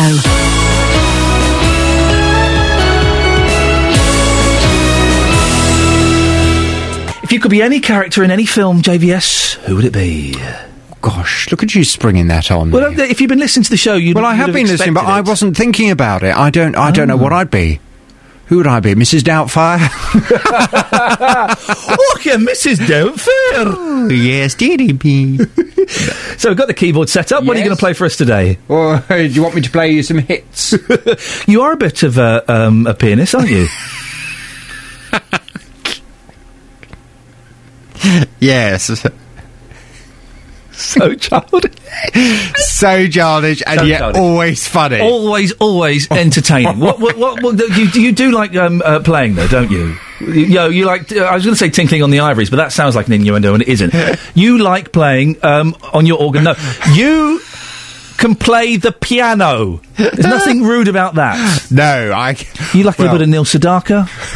Ooh, I hear laughter in the rain, walking hand in hand. No, I'm doing the harmony. You jumped up to the harmony then. Solitaire's the only game in town. Every road that takes him down. That's beautiful. You've got a lovely voice. Thank you. I do, actually. I do. Perhaps we could start up a barbershop quartet. There's only two of us. We'd need two others. Two others. Roberto and Nick. I think I'm busy then. Nick could wear one of his hats. Did you see the picture? I'm worried about Nick. Last week he was trying on women's shoes. Oh. Yesterday on Facebook there's a picture of him with a hat on. I missed the picture of him with a hat. What kind of hat is he wearing? You've not seen it? No, I've not seen it. You must check it out. I'm going to have a little look now. Don't worry about Nick. He's happy. He's doing a good looks job. very happy. He looks too happy. Look. Go down. Hang on a minute. If you haven't checked it out, ladies and gentlemen, go on our Facebook page. Facebook.com for us. Is that him? No, that's... It is.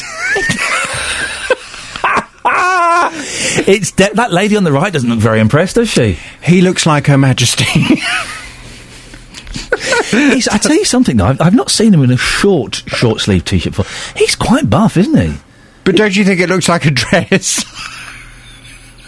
Yes, it does look like a dress. Doesn't it? And his hat matches his Nick, stripy just come dress. out. Come on, we'll all like you just the same. His hat matches his stripy dress. Oh, bless him. No.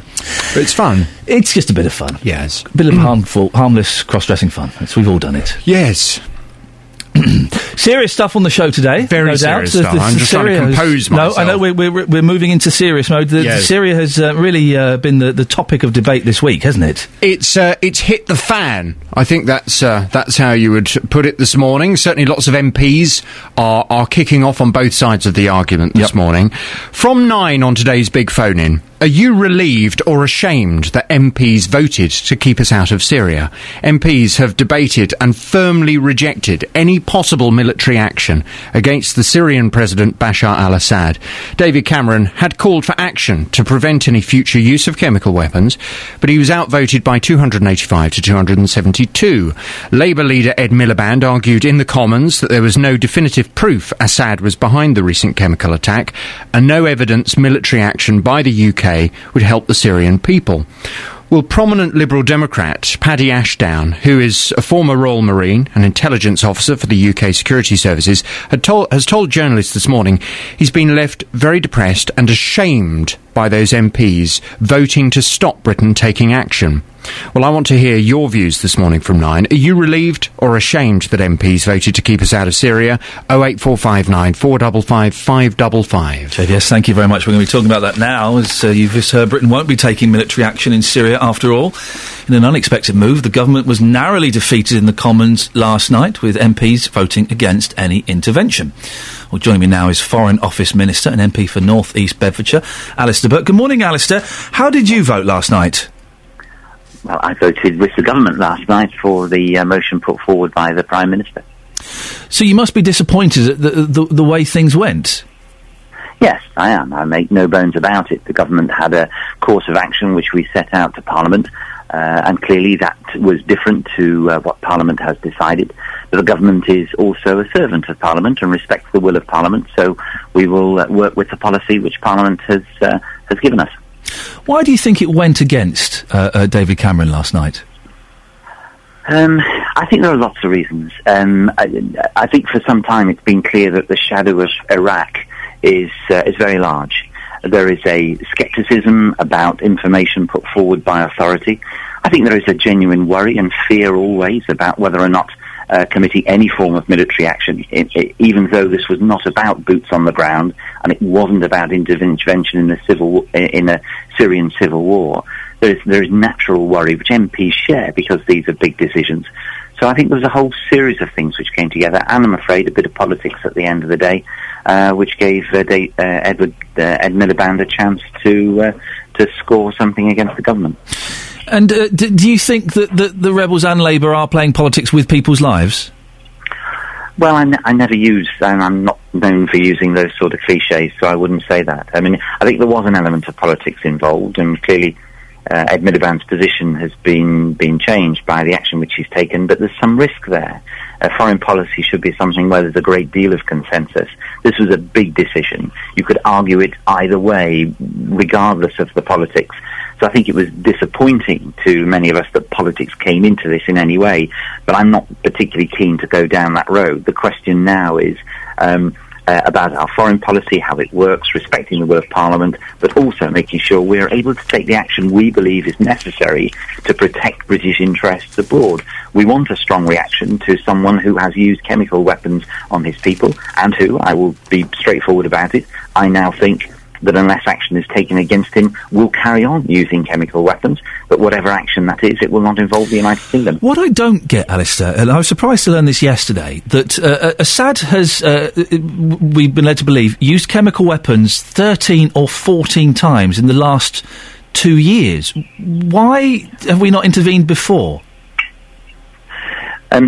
Because it's been relatively small scale. We have gone through the UN. We've given our evidence to the United Nations of what we believe has been the usage by the Syrian regime of chemical weapons, and that evidence is still being evaluated by the United Nations. What happened last week, the 21st of August, was a much bigger, much more serious attack. We believe we have the evidence that it was the regime which did it, and we believe the scale of it prompted a different response. But it was that pattern of usage by the regime in the last year or so which gave us extra confidence that it was the regime this time. That is why there has been a different response. Daily Telegraph, blow to Cameron. The Times, Cameron humiliated. The Independent, humiliating defeat for Cameron. Doesn't look good for him, does it? No, I would be foolish if I came on your programme and said it was anything other than a very disappointing outcome for him. Is he humiliated?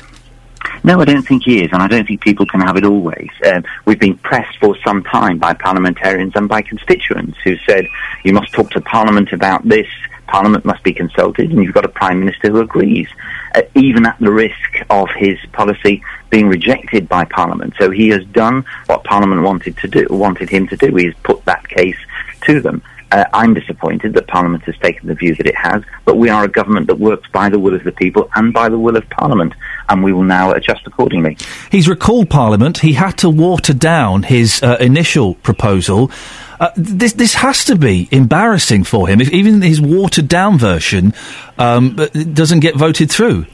Yeah, I'm not going to quibble with you in relation to embarrassment or difficulty or anything else. I mean, that's quite patently true.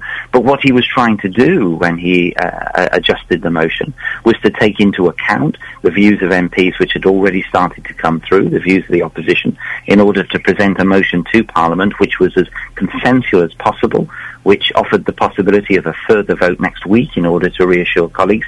He did everything you would want a Prime Minister to do. Those people who say, why doesn't government listen to the people? He did.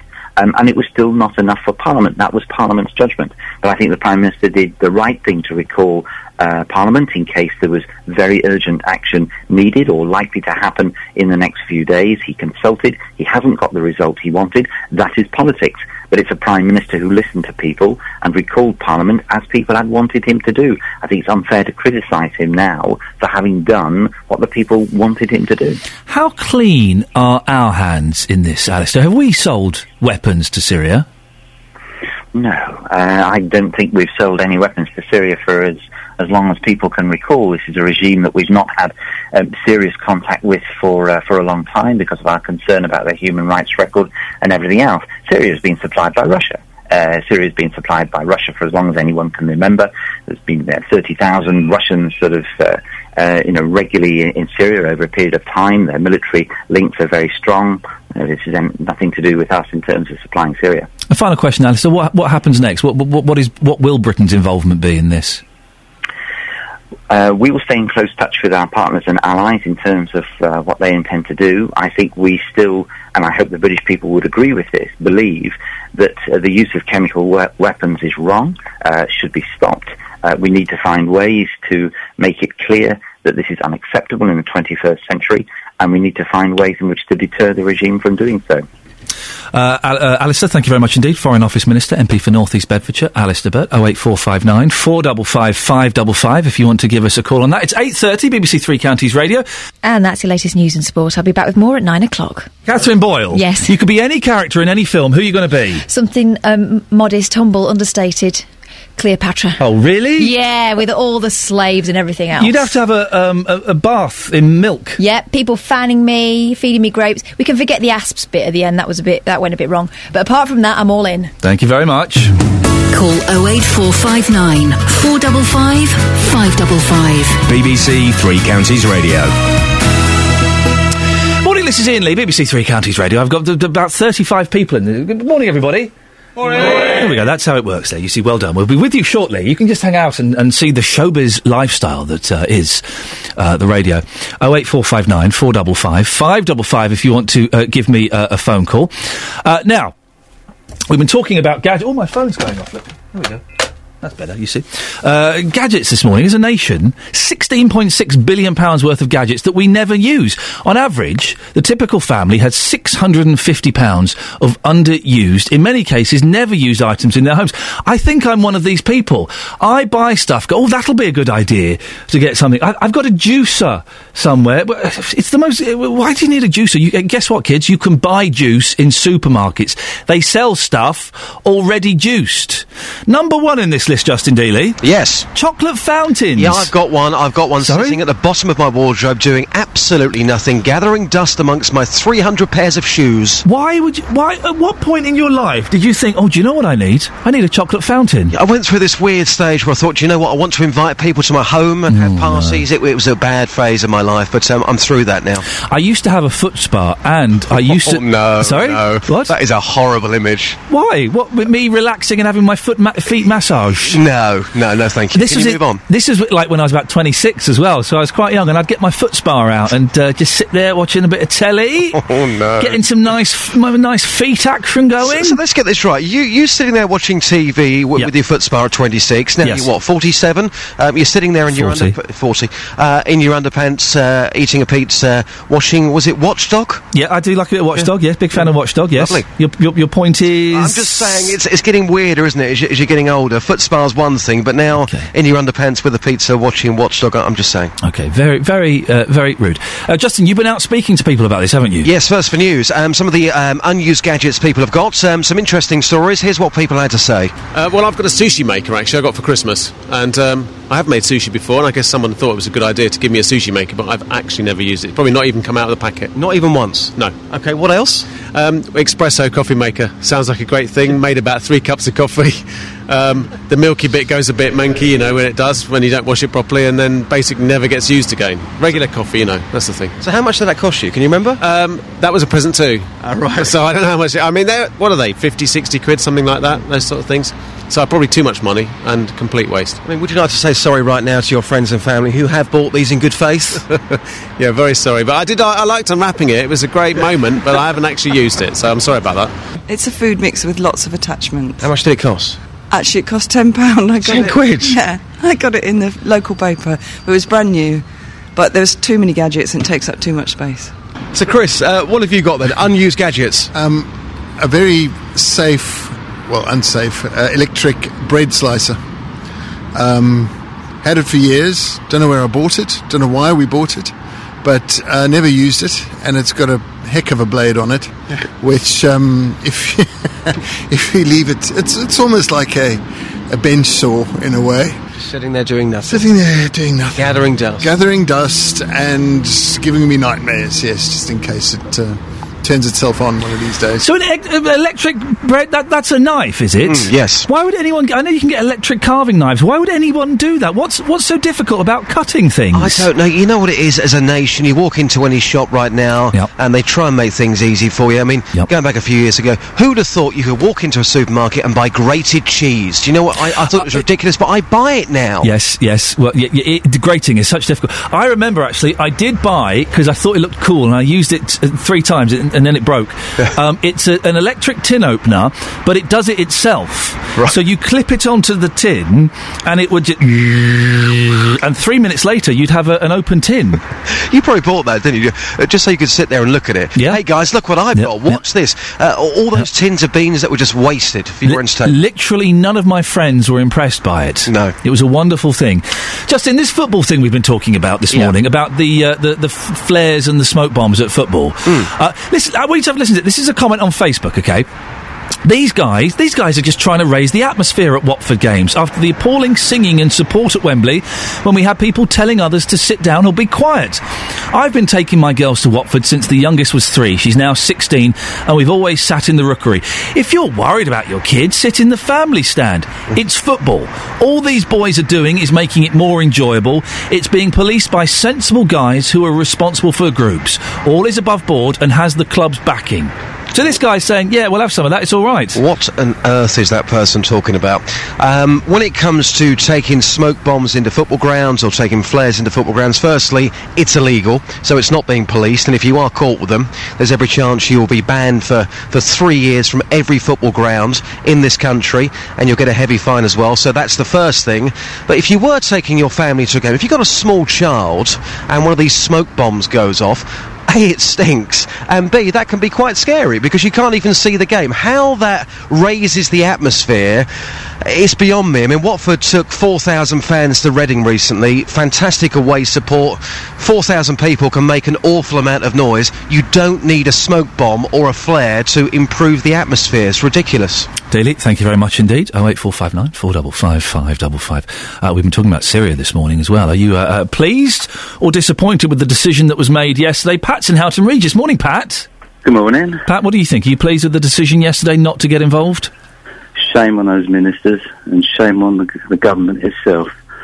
I mean, you're talking about watching children, women and children die. Yeah. And for people to sort of sit back, bury their heads in the sand.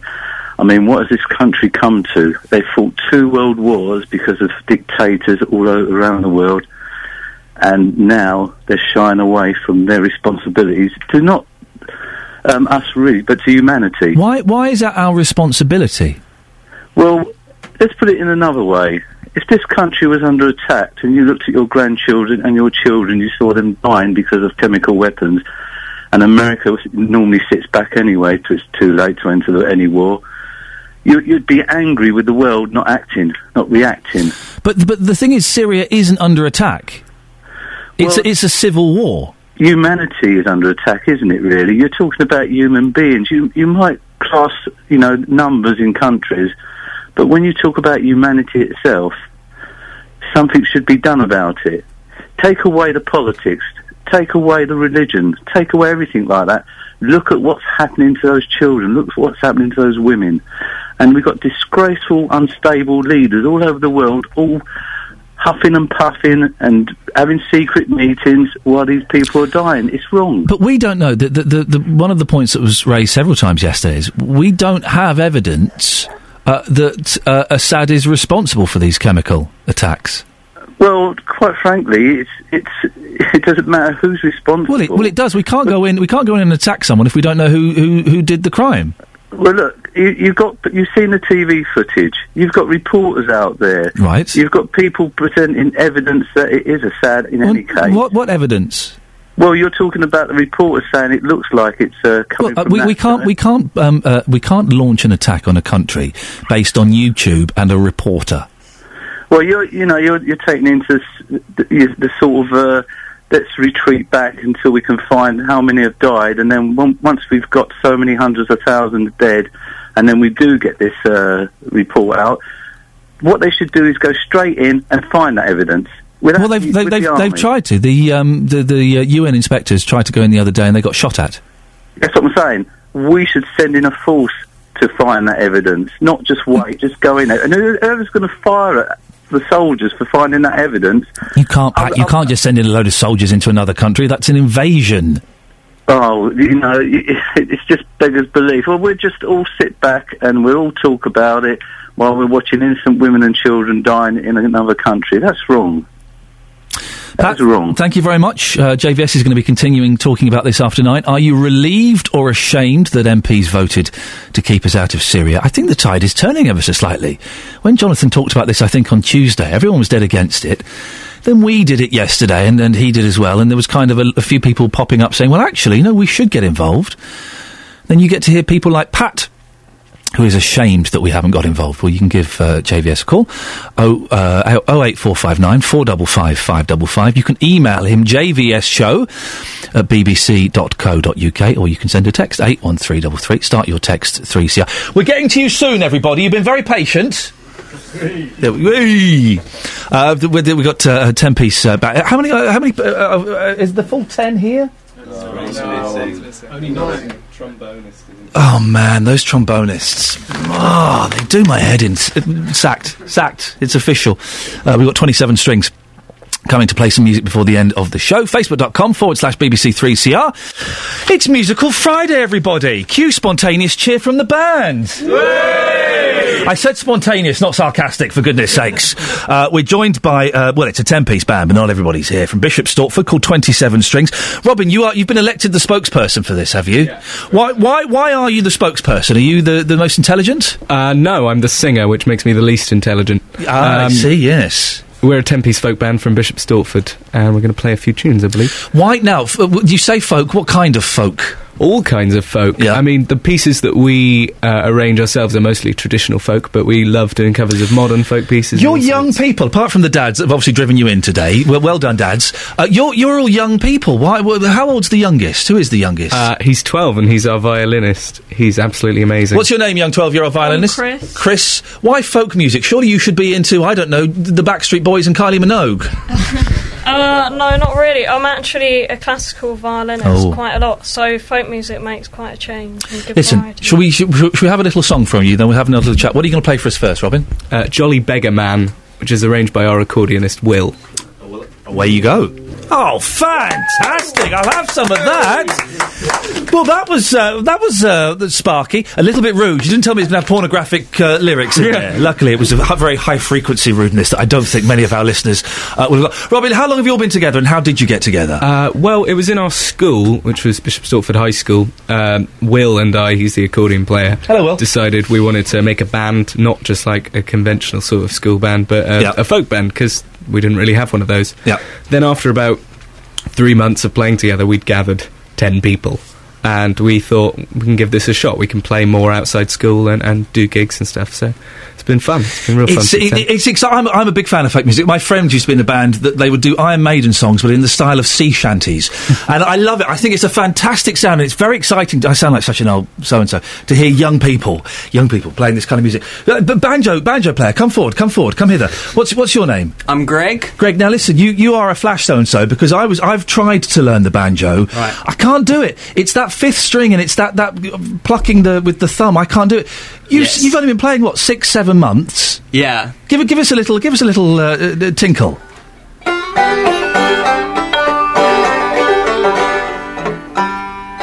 I hate you. I hate you. How much practice do you put into that? A fair amount. I practice with the band, which is like at school. It's like every week or twice a week. But I made a transition from guitar, and it's quite easy. Do people not think you're a little bit odd for playing I love the banjo. I think it's one of the most underused instruments in rock, in particular. Do people not think, you're a bit weird with this 5-string? What's going on there? Yeah, but I think it's cool. It's a different sound, and I like it. So. No, good for you. Keep it up, definitely. We got the proper electric bass there. We had a little breakdown. I believe that's the musical term, which I enjoy very much. I'm a bass player. Why is that not cheating though? Electric bass?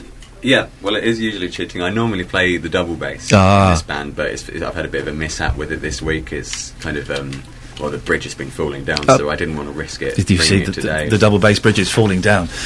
Robin, do you go and play gigs and do things? Yeah, we're doing some this week, in fact. We're in Brownstock tonight, right. In fact, near Chelmsford.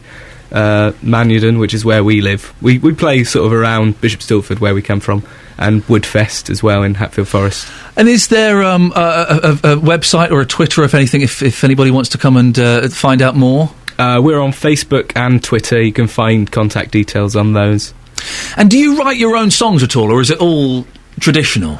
Well, in folk music, arranging traditional stuff is called writing your own songs, so we do a lot of that. Clever. It's Will, our accordion player, who does a lot of that, and we've actually just released an EP of some traditional tunes that he's created, and it's called Lowlands, and it's for sale on download on Bandcamp and stuff like that. So you fantastic! Can buy it at any of our gigs as well. The thing is, I've been in bands. It's hard enough getting 4 people together to rehearse. Getting all of you lot together is it a nightmare? Yes.